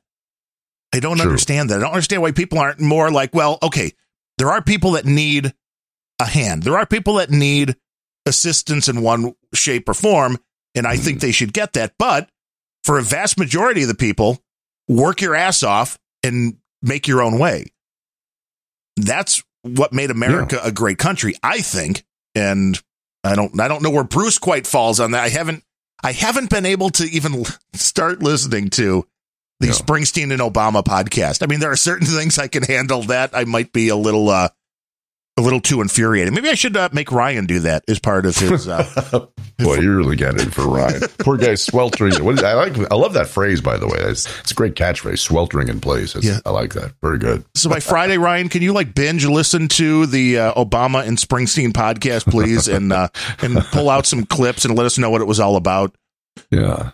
I'm guessing. Yeah. Well, the thing with guys like that, I always find amusing is, I don't know what Bruce's net worth is. I would guess it's probably in the hundreds of millions, probably over 500 million. I could be way wrong. I think it's safe to assume it's at least 100 million, right? And so many celebrities like that who have been enriched beyond, the average guy's wildest dreams by this particular system, this economic system. They want to trash it and go to, socialism, communism, whatever the hell it is. I would say to Bruce, hey, listen, bro, you got $100 million. You're 70. What is he? How old is he, Aaron? Mid-70s at least, I think. Mid-70s. Let's call him 75. Same as McAfee. You're 75 years old. Let's say you're in really great shape. You got another quarter century to go in you, right? You'll hit three figures. Do you think, Bruce, you could get by on, say, 25 million until you croak? You'd live pretty good. Yeah, sure. Anybody can, right? Then break off the rest of it and equally distribute it. Right. He's 71. So, maybe it's a couple extra years. All right. So, but they never do that. They never, ever do that. No, give up their money? No. It's your money. It's only the crazy rich people like, Bezos. Right. That's who you guys want to go after. Exactly. Yeah. I don't get it. Yeah.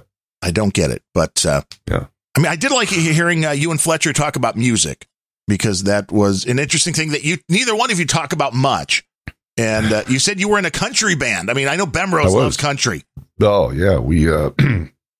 I had a band, out of college a couple of years called the Cadillac Cowboys. And, it was myself, and, it was kind of like, I won't say sound and certainly not success-wise, but an Eagles kind of arrangement. It was just myself and this guy, Pete, who somebody one night at the hockey talk we played, he goes, "Are you the Cadillac Cowboys?" He looks at me and goes, "Who the fuck are you, Pontiac Pete?" And it stuck, and so forever, he was from then on, he was Pontiac Pete, and he was actually a much better musician. I don't even call myself a musician, but he's a much better guitar player than I am. And he had a great, fantastic ear for harmony. He could just pick up anything. And what he did was he made me really sound great, a lot better than I am. And so he would lay in these terrific harmonies and fills on his guitar and so forth. And I was kind of the big mouth front guy. And it was a great experience, man. Absolutely loved it. I mean, I've done a lot of things along the road, and but my two favorites were definitely the band and this. So, well, because you could have fun with them. I mean, as long as you're not taking either one of them too seriously. Because I've worked for a few different artists in the country industry, and it was like, wow, this industry is a cesspool beyond. I think it may be worse than Big Pharma. At least it was back in the 80s and 90s. Yes. And you ran like digital promotion for someone, right? I ran the website for Martina McBride for years, and then ran Shelley Wright's fan club for a short period of time. And a Canadian artist, Carolyn Dawn Johnson, I actually set up her fan club, and it was about a year in or so that her management thought having a fan club was a bad idea, which I kind of... Whoa. Yeah, I know. What? That's a bad idea. I'm curious, what was the rationale? What's bad about that? I don't know. I could never quite figure it out, because this was a concept again, and she's, was a hell of a songwriter, was a pretty decent singer, and I think could have embraced this whole value for value thing, which, I mean, it's not exactly the same thing, but when you had people paying, like $20 a year, whatever it was for a fan club, which, I mean, if we're going to put that into today's money, this would be people paying, $40 or $50 a year to be a part of the fan club. And there were a couple of thousand people that were, that were doing it. And that was just within the first year. And I'm thinking, now she hasn't really been releasing anything. You could be recording one CD at your house every year and sending that out, or even digitally now, and making enough money to make it worthwhile, because you don't need, the music industry is completely different. There aren't anywhere near as many multi-million sellers like Taylor Swift. There's not a whole lot of artists that pop out now and sell a ton. There's a lot of really good artists who are barely treading water, but if you manage yourself right, you could definitely do that. And I don't know why. All I know was that woke up one day and the bank account had been drained, and they're like, yeah, we're deciding to, to shut the fan club down. And it's like, wow, was a little bizarre. Yeah. But as I said, it was an industry where nothing really surprised me. I mean, I was with doing work for Shelley Wright when the whole, before she came out as a lesbian, and there was just a whole lot of, crazy stuff because she had been, dating Brad Paisley, and there was a big fight, and the guy that ran her fan club was like, oh, he was worse than any stalker. And, allegedly, I guess I should say, this is all hearsay, but just the whole concept of everything that went on behind the scenes. There was a song that she had out, which was called Bumper of My SUV, which was a very rah-rah military thing. And, maybe she had nothing to do with it, but it seemed like the guy that ran the fan club was telling people to go out and request that song at radio, because country then, I don't know if it is still now, but radio play was everything, before the internet. Sure. Everything. That's where you were making your money, is the song would have to be played on radio. And somebody told the fans, like, well, yeah, and, mention that you have, a brother or father or uncle in the military, even if you don't. And that was a scandal to try to be using that. Yeah. And not smart. But it was, I mean, the music business overall, I'm sure the country business is no different than the rest of the music business. It's just a cutthroat thing. And, it was. We never got to anywhere near that point with anybody offering us a record contract. I mean, we had a couple of close brushes, I'd say. But just doing it was such a blast. The guys, like I said, the band was really just Pete and I, and then we'd have all these guys would sit in with us. And some of them were great musicians. I mean, I remember at that time thinking, I really loved it. I wanted to make a go of it, but, for a time, for months, our drummer had just come off tour. He had been Olivia Newton-John's drummer, on tour. I'm thinking, what is this guy doing? He was a world-class act, and now he's in this place making $30 a night with us. Maybe I should rethink this music thing, We had a pedal steel guy who played for Asleep at the Wheel. I mean, we had all these, pretty damn good musicians would back us up at various times. And I'm thinking, why are they here? Because they never made enough money. That is, yeah, it was crazy. Well, one night we went to see Waylon and Willie at the Nassau Coliseum, and they were touring together. Waylon, God, they're almost all dead. Waylon's gone. Yeah, Willie's really up there, but. It was one of the biggest kicks for us. We walk into the Coliseum, which is a big venue. It's, I think, 20,000. And we get just not even halfway to our tour seats. And some chicks stop us and go, "Aren't you the Cadillac Cowboys? Can we have your autograph?" I'm like, "Hey, Pontiac Pete, maybe we should stick with this shit, man. This is working out pretty good." Yeah, once you start getting groupies, that's the whole plan, right? Exactly. No different in country or rock and roll. Yeah. But that's still what most people don't realize about the music business as a whole is that the people that get rich are the songwriters, not in country music, especially. That's not usually the person singing the song. Right. They make their money touring, which, of course, over the last couple of years has been rough. But all that radio play all goes to the songwriter. So it doesn't matter who's covering the song. If somebody covers the song and it's played on the radio, every time you hear a song on the radio, if it's Garth Brooks singing, if he didn't write the song, he's not getting paid for that being played on the radio, but the songwriter is. Right. And I know I've mentioned it in a few different episodes, but it stuck with me. Interview with Chris Christopherson, which was maybe 5 or 10 years ago, maybe 15. But it was more recently that somebody asked him the question, so what does a song like Help Me Make It Through the Night mean to you today? And without missing a beat, Chris Christopherson said, about $100,000. Yeah. A year. Still just bringing in $100,000. Just. Yeah. It's good. That's why these guys their financial situations are so resilient. I mean, think Elton John was flat broke. He was bankrupt, right? I don't think he's anymore. He got over that in about a year. Willie Nelson, same thing. He was busted. Boom. They all come back very quickly. And Bob Dylan, though, just sold his catalog, which was. Did he? I didn't know that. Although he's like 80 now. So again, this may be a case of, this is like buying the reverse mortgage on your house. You're like, I need the money. You don't have that many. How much did you get for it? I thought it was like 300 and something million. I mean, it was pretty big. Shit. And who bought it? Some conglomerate or something? Or? Yeah, I'm sure. Yeah. It's not like the good old days when Michael Jackson laughed and told Paul McCartney he had just purchased the Beatles catalog. Some years ago, I was doing some work producing stuff for a boxer in L.A., prize fighter. He was very famous. And interesting factoid, Bob Dylan is one of the world's most serious boxing fans, if you could believe that. I can see that. He is, and he owns a private gym somewhere. I don't know where the hell it is, in Santa Monica or someplace, or he did back then, where only people who are those in the know and get a key from Bob can go and spar and work out and everything. Isn't that crazy? I believe it. I mean, when you have that kind of cash, you can have your own pet projects and you do what you love. I mean, that's the whole concept of having that kind of money, isn't it though? Which is why everybody, I think, that got the John McAfee thing.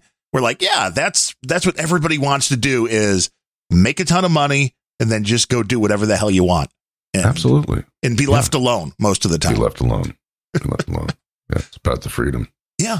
But this was another voicemail. I didn't quite understand this one, but I will. Okay. I'll play this one here. Hi, Larry. I wanted to know about your process for licensing the clip in your intro from Time of the Season. That is my question. How did you go about that? Oh, this is Alex, by the way. That's all. Thank you, Larry, for everything. Yeah, something about licensing something in your intro. Couldn't quite understand that. I didn't either. I was like, if Alex, if there's more to that, reach out to Larry and let him know. Because, I mean, your intro is just stuff you put together that. And that was actually, I think, a cover from somebody else doing that. Wasn't the original Zombies. But anyway, I don't know exactly what she was driving at. But thanks for the voicemail. And we did have one more from Tom Starkweather, otherwise known as Melodious Owls, another New York guy. Hello. This question is for Larry from Tom Starkweather in Ridgewood, New York. I wanted to know, was there ever a time where you had to take no shit on the New York City subway? Would really love to hear that story. Thanks, Larry. Ooh, subway adventures. I mean, subway adventures. If you lived in New York, you have to have a few. I was going to, funny thing he mentions Ridgewood, because there's a lot of places called Ridgewood. There was probably 1,000 Ridgewoods around the country, but Ridgewood, Queens, which has got to be what he's talking about. I used to live very close to there. Gee whiz, I could take no shot. Usually on riding subways, if it was rush hour, I was just in such I basically try to shut off my brain.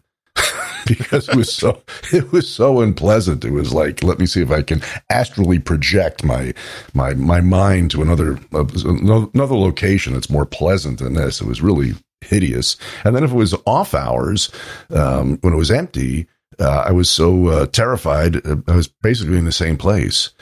So I don't remember any. I remember as a kid one time, and it really wasn't a take no shit moment. It was just get the fuck out of here. I was heading down into the subway. I was very young, maybe 17, something like that. In pretty good shape. And to get into the New York City subway, you usually have to go down at least 2 flights of stairs. You'll go down, a dozen steps, and then there'll be a turn. You go down to really get into the bowels of the earth, which is where it belongs. Right. And as I went down the first flight, and there was no one there, and I turned, and then it's the second flight, I find myself in a pincer position, and there's a couple of assholes on either side of me, right? And one of them I can see, and he's got a pretty good sized knife, so shit, it's on, And I basically, because I was 17 and 155 pounds of sinew, I just kind of grabbed the rail in the center and took the entire flight of stairs in one fucking leap, like some superhero, and booked, like a track star down that platform.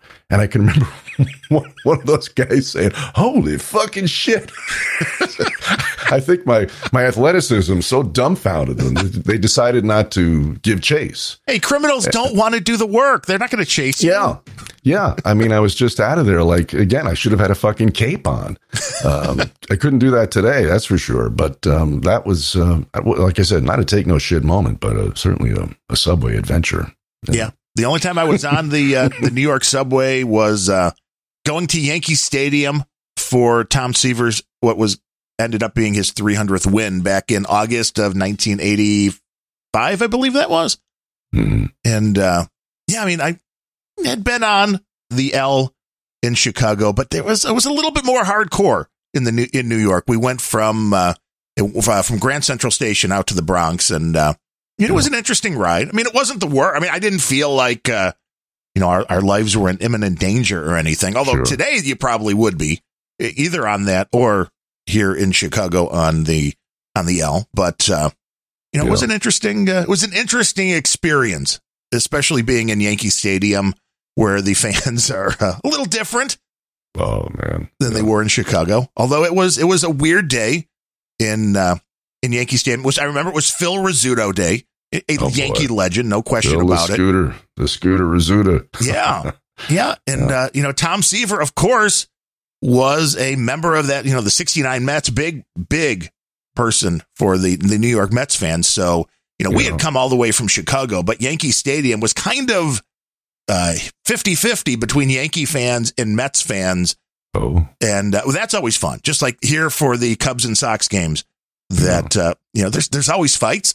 And in the last one, I think it was the Cub game this year, there was a fight in the bleacher. I mean, we haven't been going to the Sox games, but it actually made the national news, at least because it went viral. And it was the women fighting in the bleachers as the guys were just kind of look. It's like, watching. That's about right for the for a Sox crowd. But I mean, I remember that day in Yankee Stadium that when Seaver came out, they were booing him. But by the 7th or 8th inning, and he went all 9, something most pitchers don't do now because MLB sucks. But by the end of the game, the whole stadium was cheering him on, which I thought was an interesting. Really, even Yankee fans. That I think they saw that moment in history, and there haven't been a lot of guys to win 300 games since. Again, because the game has totally changed the way it goes. But it was an interesting afternoon in the Bronx, no doubt about it. It doesn't seem like people is this. I mean, I've only been in Chicago a couple times and never on their mass transit system. Is it not as big as New York? Because like such a major part of the New York experience is those damn subways.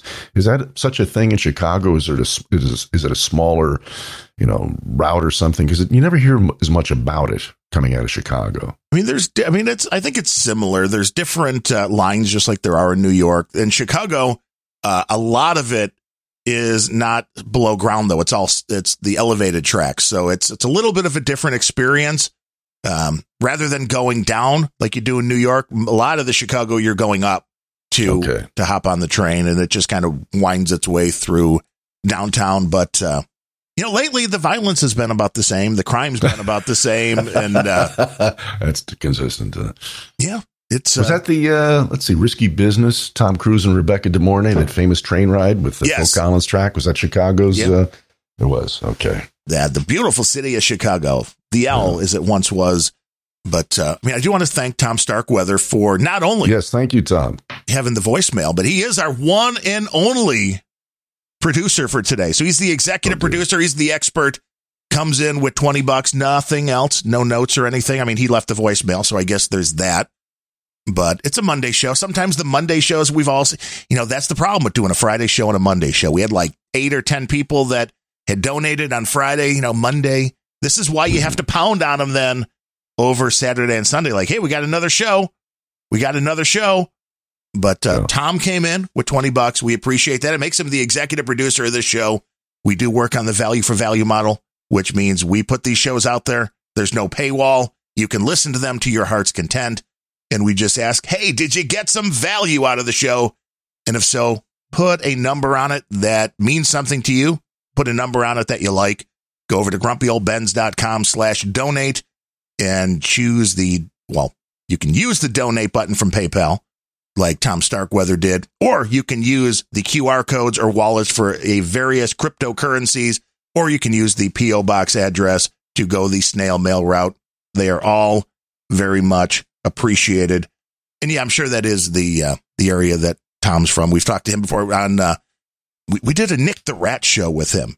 And, Nick's an interesting guy. I mean, that's, the crazy stuff that happens in New York. I mean, you guys should all do a podcast, you and Starkweather and, you're right. And Nick the Rat, Tales from the Bronx or, Tales from the, I mean, that just, there's a lot of texture and flavor, or at least there was back then when I lived there. Yeah.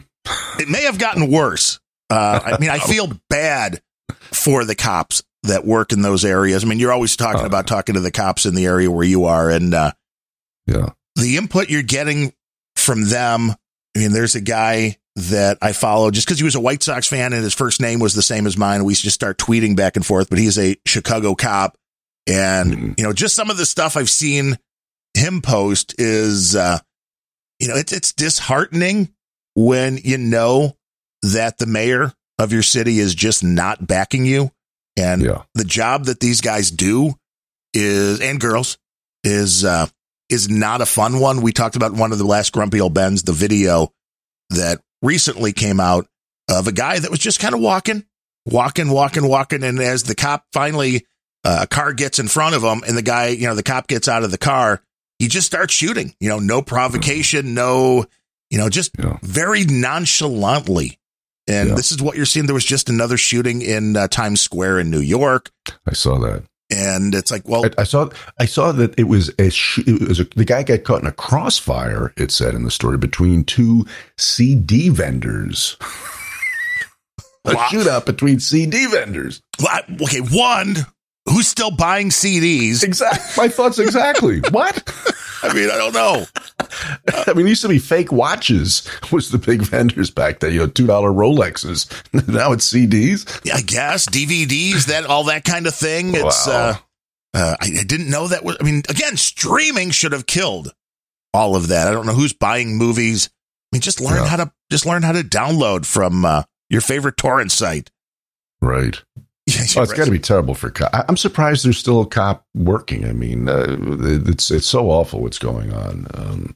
It's got to be the worst job, and it's always been a tough job. But now it's like let's hate them, let's defund them, whatever. It's awful, it really is. At least we are seeing some of that backing down. I mean, Atlanta was talking big, and then ended up giving the police more money. So I mean, I think there is some sanity that's coming in, but then there are people still on the other side, including, I believe it was a representative, was it Taib? And I think AOC is still in on this. I mean, all of the squad members that are still all in on, not only defunding the police, but abolishing prisons. And it's like, how do you see this going if you abolish prisons?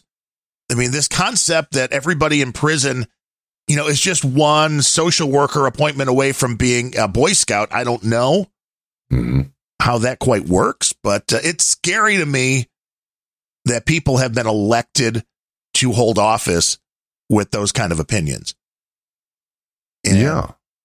But why wouldn't they think that way? Because they're so far above it. They've got, armed guards where they work, right? As we found out recently, lots of those. They probably have bodyguards, they have chauffeurs, they have assistants, they live above it all. So let everybody else sink or swim. Well, yeah, I've seen a couple of stories, at least, from politicians that were going to defund the police rallies who paid for police protection to go to the rally. Yeah, right. Yes. And I'm like, do you not get it? Do you not understand? Right. The irony there. Right. I don't know if they do. And that's kind of scary. Yeah. But I can recall, as a kid in New York, a couple of years after John Lennon was killed, which was awful, right? And I was walking on Central Park West, I think. Yeah. Beautiful sunny day in the spring. And who's coming towards me but Yoko, right? Yoko, who was at that time very vehemently anti-gun, and that's understandable. If my husband was just been gunned down, I'd probably think the same way. Right. But then I look. But yeah, it makes sense. The guys flanking her, Darren, would probably have dwarfed you. Okay. They were elephants. And both of them had, like Colt pythons on holsters exposed on their hips. And I thought, wait a minute. I know you don't like guns. I get that. But look at on either side of you, Yoko. Right. Right. So there it is in a nutshell. It's like everybody else, no guns, but I want them. And I want my bodyguards who are human, brontosauri. I want them to have them too, because I'm not taking any chances. Right. And that is the issue. I mean, there's, at the latest stat, I think was something like there's, close to 400 million guns in the United States. So the concept that you're going to be able to get them off the street is insanity at the best. I don't know. I really don't get how people, that they don't understand that the reality of the situation is there are so many guns that you're never going to get them off the street. This concept that you're going to be able to do that, it's not going to happen. And it's kind of like the defund the police thing, just saying, well, if we only had more gun laws, it's like, no, that's not the answer. But the left is never going to work within a a construct that makes sense. And I guess that's unfortunately the system that we have to deal with. And there are 3 more voicemails that came in. Oh, wow. So, people, once they hear you, Larry, they're like, oh, now we should get in on this. So let's see what we've got. Let's see. I don't know how you master all this technical stuff, Darren. There's no way I could do what you do. None. It's all the spinning plates. You just got to see what works at once. It's just the same one here. Larry. Okay, that's Fletcher. We had heard that one already, or is this another one, Fletcher? Larry. Fucking Larry. When are you moving to Texas? Okay, I think we got that one. Got that. So let's see here. Oh, hi. This message is for Larry. I noticed your deep booming voice there on this podcast. You're not wearing a mask. Now that goes against everything I've said. I know you want to take out of context the fact that I said don't wear a mask. But now I'm saying wear like 45 masks. And you're not even wearing one. You want people to die. You want to kill your grandmother, don't you, Larry? You could just hear her now. You're killing me, Larry. Dr. Fauci. Dr. Fauci, thank you. It's not a bad. To speak with him. Not a bad impression. I know. I mean, that was the only complaints I've ever gotten about the Larry Show and the troll room are your Fauci sucks. You could do a better Fauci impression. Oh well. Like no. I mean, you can always hire Fletcher. I mean, for some reason he has the Fauci voice, but yes. He has the multi-talented John Fletcher for a reason. Let's see. But you're not wearing a mask right now. So, I mean, I guess no. Fauci did have a point. He did. Let's see. Guy. Next voicemail here. We know Larry has a billboard. Has he considered doing GPS voiceovers? That would be great. Turn left here. Turn right here. Now that you've safely arrived at your destination, be sure to visit thatlarryshow.com. See, that would be great. I want to hear it. Oh, I mean, you could do that. I mean, if you have one of those, like the Garmin, those old GPS units, there are ways to put your own audio into that if you want that. I mean, obviously, Fletcher wants your voice to be the one guiding him down the highway. All right. I'll do it. Anything for a friend. And this Booberry. This must be Booberry's. He said he had left a voicemail here. Okay. What up, guys? This is Booberry. Sorry, there's a huge train rolling by. We've lost power today, so now I got time to leave a voicemail. That Larry Show is probably hands down one of the best shows on the No Agenda stream, and I finally got my donation in today, so I can stop being a douchebag or whatever the equivalent is at the Take No Shit Dojo. There was a point that y'all touched on earlier. I just kind of wanted to throw a little perspective on because that was my life for the longest time. But I've been working as a roadie for about 8 years, mostly in the touring Broadway circuit. So shows like Cats, fucking Annie, whatever. I mean, they're all kind of a circle. Wait, Booberry. That seems like it might be an X-rated show. Fucking Annie? Is that different? We need some more information, Boo. Jerk of wokeism and whatnot, but this idea that they can do mandatory vaccines is just obscene, I think. And this whole Bruce Springsteen, they're going to make you fucking show the proof of vaccination. There was another concert. Who was it? Foo Fighters at Madison Square Garden. They're going to make you show the card and whatnot. I mean, a lot of these venues, especially here in Minneapolis, like the U.S. Bank Stadium, they have security that is as tight as TSA. So like, you're just lumping more on, and it's ridiculous. I don't think it's sustainable, honestly. I think they're going to try it for a little bit, and that's just kind of my take on it. I don't think they'll be able to keep it up. I hope not, at least, because I, for one, would like to go back out on the road at some point in my life. I'm for sure going to have to sit out this next couple of contracts because I've already gotten the word that they're going to make those shots mandatory for the touring personnel, which I fundamentally disagree with, and I refuse to participate with that sort of chicanery. So I just gotta keep living that mojo. Take no shit. Have a good show, y'all. Yeah. Well, thank you, Mr. Booberry, for your voicemail, and for your opinion, which I happen to agree with, and for supporting my show. Thank you.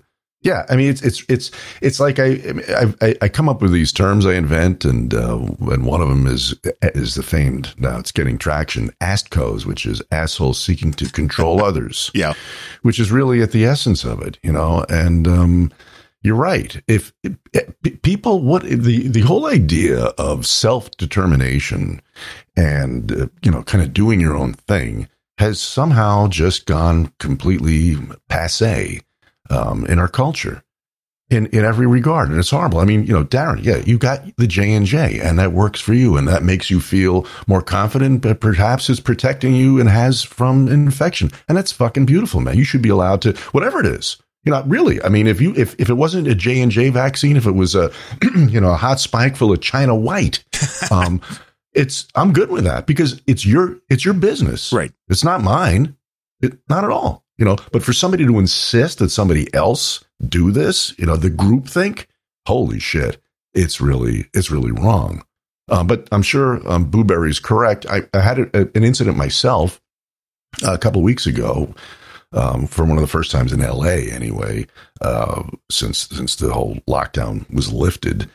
Some friends said, hey, we're going to have dinner at this Mexican joint and then go see a show at this club. Okay, fine. So my wife checked the club and it said, oh, we're not seeing the show. Why not? Well, because they're saying you have to show proof of vaccination. And if you don't, you have to wear a mask. And I said, well, fuck that noise. We'll just have dinner and go home. And so over dinner, which was great, Mexican place, big margaritas, which, by the way, no one was masked there except the waiters. I don't know why the waiters were, but theater. Yeah, but it's hard to wear a mask when having a margarita. Yeah, kabuki theater. That's it. So, but over dinner, this guy says to me, hey, man, you coming to the show? I said, no. And he says, why not? I told him. He says, oh, it's bullshit. I was here a week ago and you'll get right in. So, okay, we'll give it a shot. Went to the box office after dinner, handed them a credit card. They handed us a couple of tickets, walked in. Nobody said a fucking thing about vaccinations or masks. And we got in there and there must have been 500-600 people in there. Not one of them was masked. And I thought, well, shit, there's hope for you, LA and humanity. And, cause it was clearly just pro forma bullshit. So if that's the case around the country, good. Yeah, and that's how I see it's going to happen. I think Boo is right that it's going to come on strong until they realize what kind of a pain it is to play TSA. To ask for this kind of stuff that, one, as I've mentioned from day one, especially after getting the vaccination, they hand you a piece of paper. It's not hard to copy. It is not, there's no, holograms. If I buy an autograph from stupid Major League Baseball, there's a hologram with a number. There's nothing on this. It's a piece of paper. So having, to be able to verify that the cards are real, if this is what you're really going to base, I mean, again, everybody's safety is on the fact that somebody can print out at home is insane. Trying to do this is absolutely insane because it's just way too much work. And if this data is now real from these hospitals saying, 99% of the people that are showing up here are only the ones that are unvaccinated, then, as you said, if you got the vaccine, why would you care if the person next to you didn't? It doesn't make any sense. This is the perfect, I think, data for the result to be, here's what happens. Here's what the data shows. But if you've gotten the vaccination, don't worry about getting sick from somebody who didn't. Even if they're right next to you at a concert, not going to be a big problem for you. Yeah. It's just like the flu. Yeah, I'm sure it's a learning curve though for big government, because as Joey said at one of his recent puppet shows, I actually think it was at the Geneva one, big G7 or Geneva. He said, quite clearly, it's going to happen again. The next pandemic is coming. It's going to happen again. They're also sure it's going to happen again. And I think what they've learned is next time, it's not going to be a piece of paper. It's going to be some kind of a fucking app that is mandatorily to download so they can do just like it is in mainland China. Everybody be controlled by their phones. And that's a little harder to fake, I would think. But I think that's going to be the next iteration of this insanity is that type of digital control. Well, Fauci said when Trump was coming into office that this particular presidency was going to have to deal with a pandemic.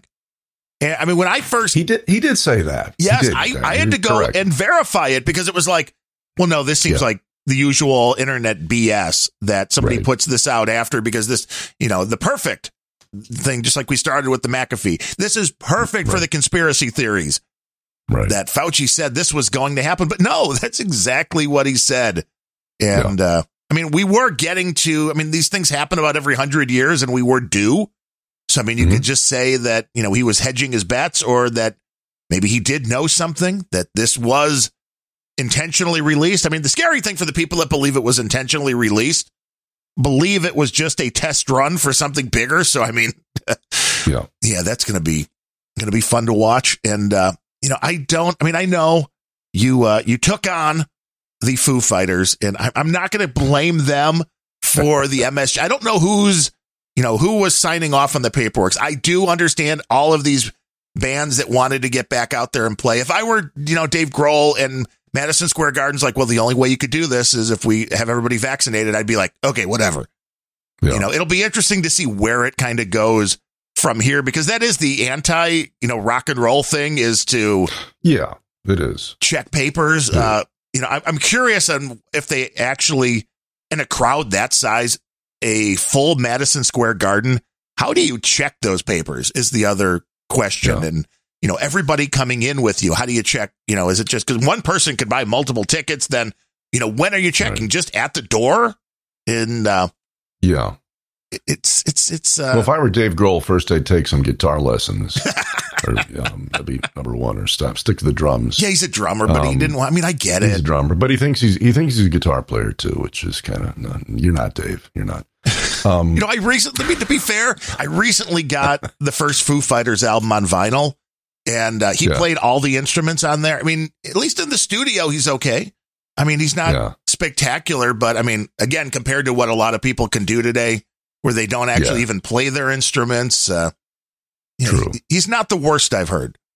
I mean, you have Billie Eilish, which I know Fletcher loves. But you have these, groups that are, mainly computerized and that. And, I mean, we could probably do a whole music podcast just on, the great, you familiar with the first season was great of, what was it called? Off the Tour Bus. The guy that did, Beavis and Butthead did it. Was it Mike Judge? Oh, Mike Judge. No, I have not seen that.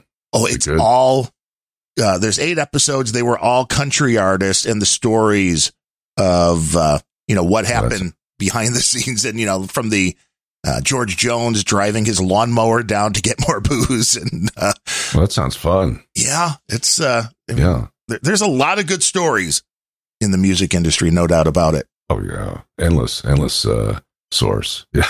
Yeah, the best stories. Yes. Most music, I like, the funny thing is, I kind of cut musicians a lot more slack than movie stars because in most cases, people that rise to the top of the music industry, or certainly who are musicians, not samplers, right? They have to be pretty goddamn good. You really can't fake that. You can't fake it for long, as opposed to acting. I mean, it's totally subjective. You hit a clinker on an instrument, or you're off the beat, and everybody knows. But if a performance sucks, you're always going to find somebody go, "Oh no, I thought it was great." Right? They look great. It's so subjective. So I give a little more credence to them. And I've known a lot of musicians, and I can't think of any that I really didn't like. They're all pretty much fun people. Don't take themselves all that well. The ones I knew. Right. Seriously, which is nice. Very creative. There's a guy that I really like, Todd Snyder, who's a folk singer and, very liberal because that's what folk singers are. Yeah. But, he is one of the best storytellers out there. He has a song, right-wing Christian, right-wing American male, conservative Christian, right-wing Republican male is one of his titles, it's a great song. But he goes on and tells a bunch of stories during his show. And it's a kind of, when the political things start getting a little bit more intense in the country, he started doing a bit that he's like, I just want to tell you that I come out here from town to town and I don't tell you my opinions because I think that they're smart, or you should do what I do, but I'm telling you them because they rhyme. And that was that's good. I like that. Yeah, it's like, and I can get behind that. I don't mind. I mean, Steve Earle is very liberal, and he wrote some very, liberal tunes. I mean, including a love song to Condi Rice, which is called, I think, just Condi Condi, which is genius musically. And it's like, I can appreciate that. I don't have to agree with your politics. Because if I did, if I only went by people that I like, I really 100% like your politics, it's like Ted Nugent and Kid Rock, and then who else is there? Yeah, really. It's a smaller field. That's about it. Yes. Yeah. And a lot of country artists, although that's even changing now. Yes, it is. Because, you got to be woke. Got to be. But what do people need to know about that Larry show? I know we've mentioned it a couple times, and we know Boo is now a member of the Take No Shit dojo, but is there anything? Welcome, Boo. Welcome to the dojo. Yeah, Larry, it comes out every Wednesday or thereabouts. Sometimes it's more like Thursday, and weekly, and it's a melange of everything from stories from my life to some commentary on current events. It doesn't get very overtly political, other than to say I hate commies and they suck and they should all go away. Have some fun doing once in a great while. I interview someone like it was 18 months ago, John McAfee. And then see what happened to that guy. I don't know. Maybe I shouldn't. Yeah. Yeah. I know Nick the Rat said that the other day. He's like, that we were like one of the last or the last interview he did before he got caught. I'm like, do you really want that on you, Nick? Yeah, really. Really. You know what? I got to say, I'm really pissed at myself with that too, because I really enjoyed that guy. I mean, he was enormously entertaining. He was very nice to me, gave me a lot of his time. We had a lot of laughs in that show. And then when he was incarcerated, Janice put out a tweet with his address where to write to him in that prison. And I still have on my hard drive here, 2-page letter that I meant to send to him, and I just never got around to it. I'm really pissed at myself because of that, because I wanted to, and that's one of the tenets of the Christian faith, is to visit the sick and the incarcerated, or at least sort of communicate with them in some way. And boy, I blew that opportunity, and for that, I'm sorry. Nice guy. Hey, nobody is perfect. I mean, we can still hope that he's still out there somewhere. Oh, that would be such a beautiful thing. Yeah, but and the one conservative rocker we forgot about, Boobury mentions your favorite, Alice Cooper. Alice, baby. He's the truth, man. Yeah. What a trailblazer. Really. Yeah, really, he's the guy that kind of invented the whole big, crazy stage show, and absolutely. Or at least perfected it. Yeah, I mean, theatrical rock is his baby. Yeah. But, again, he's the odd thing is when you hear other musicians talk that came after him, it's just, I'm always shocked at how many people always say, well, who are your influences? And you expect to hear, the Beatles, the Stones, Bill, Dylan, whatever. But just as often, and sometimes more often, it's like Alice Cooper. Like, what? He really did some remarkable stuff in his catalog. Really did. Yeah, and the longevity is there. We get people that want to hear all the time on the No Agenda Rock and Roll pre-show. We're always playing Alice because, he does. Everybody, of course, school's out. Everybody knows $1 Billion Babies, but there is a lot of this. I mean, there's songs that are the deeper cuts, as they say, that hold up. He's not an artist that has. There are some artists where it's like, okay, they put out an album of 10 songs. One's going to be killer, 2 are going to be decent, and 7 are going to be like, I don't even want to hear them. Yeah. But that wasn't Alice Cooper ever. And yes. And one of the things I also really admire about Alice is he's unpretentious. There's this guy who's had a fantastic long career, still tours. I saw him at the Greek Theater a couple years back. It was fabulous. And so many of these guys, they get to a point and they think they can do it all, and Alice, I've seen him 5 or 6 times over the years. Never seen him touch an instrument ever. And I admire that. He's a front guy. He's the personality. He's the guy with the cane and the top hat. And he doesn't have to steal anybody else's thunder. And when it's time for everybody to run a riff or take a lick, he fades, man. I saw him walk right off the stage at the Greek. And he's got some chick, a really pointy, beautiful blonde chick, Nita Strauss, who's his lead guitarist. Now she replaced the other hot blonde. Was her name Oneon for, I forget. She was with Sambor for a while. And Alice just, he vanished, man, because it's like, hey, it's your turn in the spotlight. Take it. And that's a very cool thing. And so many performers won't do that. Right. You know, it's like, watch me. I can beat a drum. I can get one note out of a trumpet. You know, I know 3 chords. Give me that Stratocaster. You know, that's so annoying. And Alice never does that. Well, he knows he's doing a long show. And if you can go kick back for 2 or 3 minutes, you know. Well, that too. Sure. He gets to have some water. You get the longer shows going. I just love the stories of him playing golf with Glenn Campbell. And he's told some great stories, including one where there's a photo of him in some police department somewhere that a red light camera caught.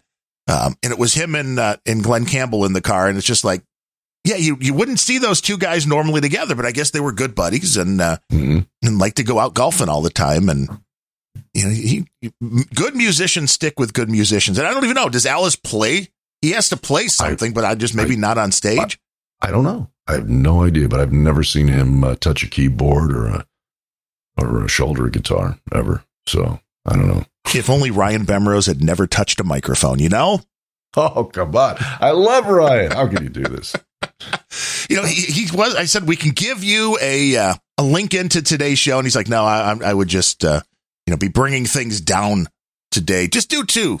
I know he's got his feet in water jugs and just having so much fun. And I looked at the weather and it's going to be much more livable after today, but it's still 90 and high 80s in that area for like the next week, which is, it's not fun when you don't have a building that has, central air or, even these small, and it's crazy when you're not used to that kind of stuff happening. He's like, well, yeah, usually you only get like a couple of days a year where you wish you had air conditioning. I mean, this just happened that there's a lot of them put together. Well, here's some grist for Ben's, for the Ben show. I don't know if you've seen lately. It seems like every time I click on a video on YouTube or anywhere, there's an ad for some guy selling a device, which is about the size of a kid's lunchbox. Okay. And it's got vents on or baffles. And it says this, whatever the hell it is, $69.95 thing will refrigerate an entire room. And I go, sure. So somebody, it can't be real. I always say skip ad and click away from it, but I want somebody to explain that or debunk that because something tells me it's bullshit. You see, you just need a magic lunchbox, Ryan. That's all you need. You could be super cool. You could be well endowed. You could be the smartest guy in the room. You just need the magic lunchbox. He says, that's it. Yeah. Yeah. And he will be back. I mean, unless he melts. Good. Don't melt. He'll be back on Friday. And I asked him the other day, I'm like, so how you doing? And his answer was, I'm not dead.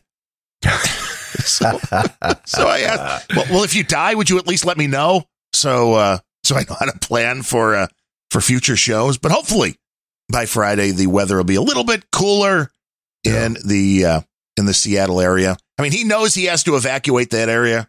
And I'm guessing he'll get out of there before you get out of California. Because like you said, you got the kids. The kids are an anchor. They really are. What you really need is just a nice yacht somewhere that you can you're talking. Just boy. Go a little bit off the coast, get out into the water and do whatever you want. But everybody should check out thatlarryshow.com. Thank you. I know when I said we were taking some calls and some voicemails, my wife, Kim, was like, oh, tell him I love Moose. That's she digs that dog.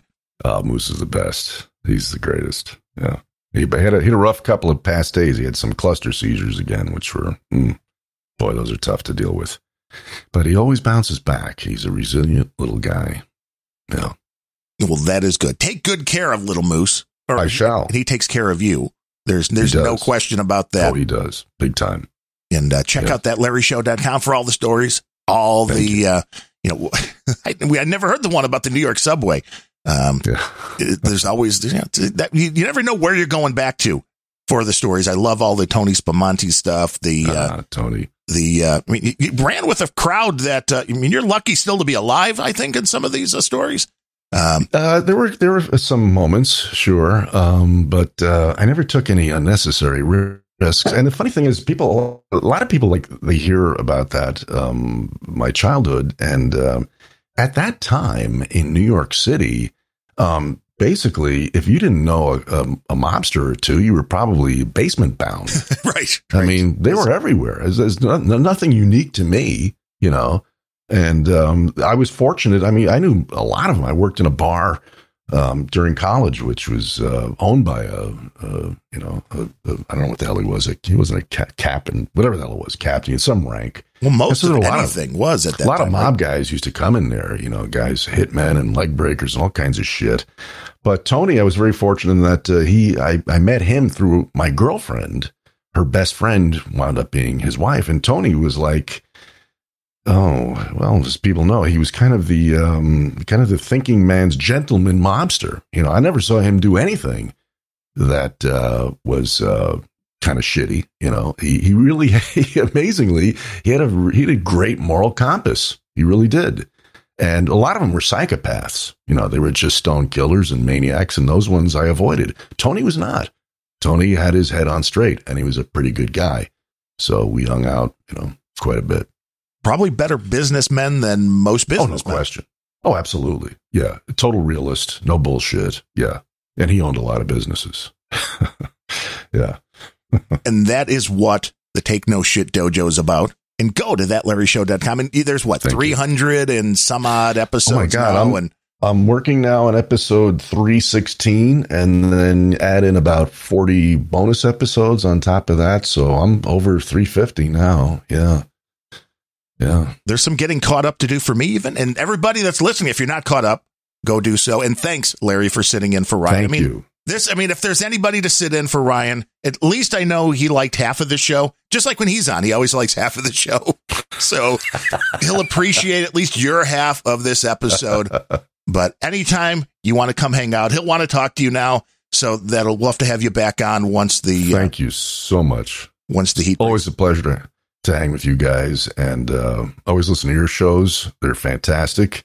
And aren't we lucky? I mean, as evil as this digital thing can be, man, it's certainly put me in touch with some wonderful people, and I'm very fortunate. So it's a nice little kind of crew we've got.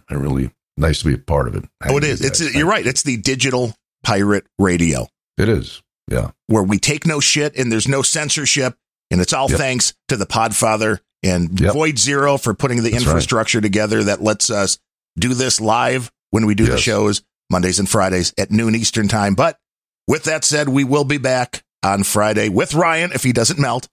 Thanks once again, Larry. I am Darren O'Neill. Thank you. Coming to you live from a bunker deep in the heart of Middle America, just outside of Chirac, where it's like 65 degrees in here. Is that cooler than it is by you, Ryan, if you're listening?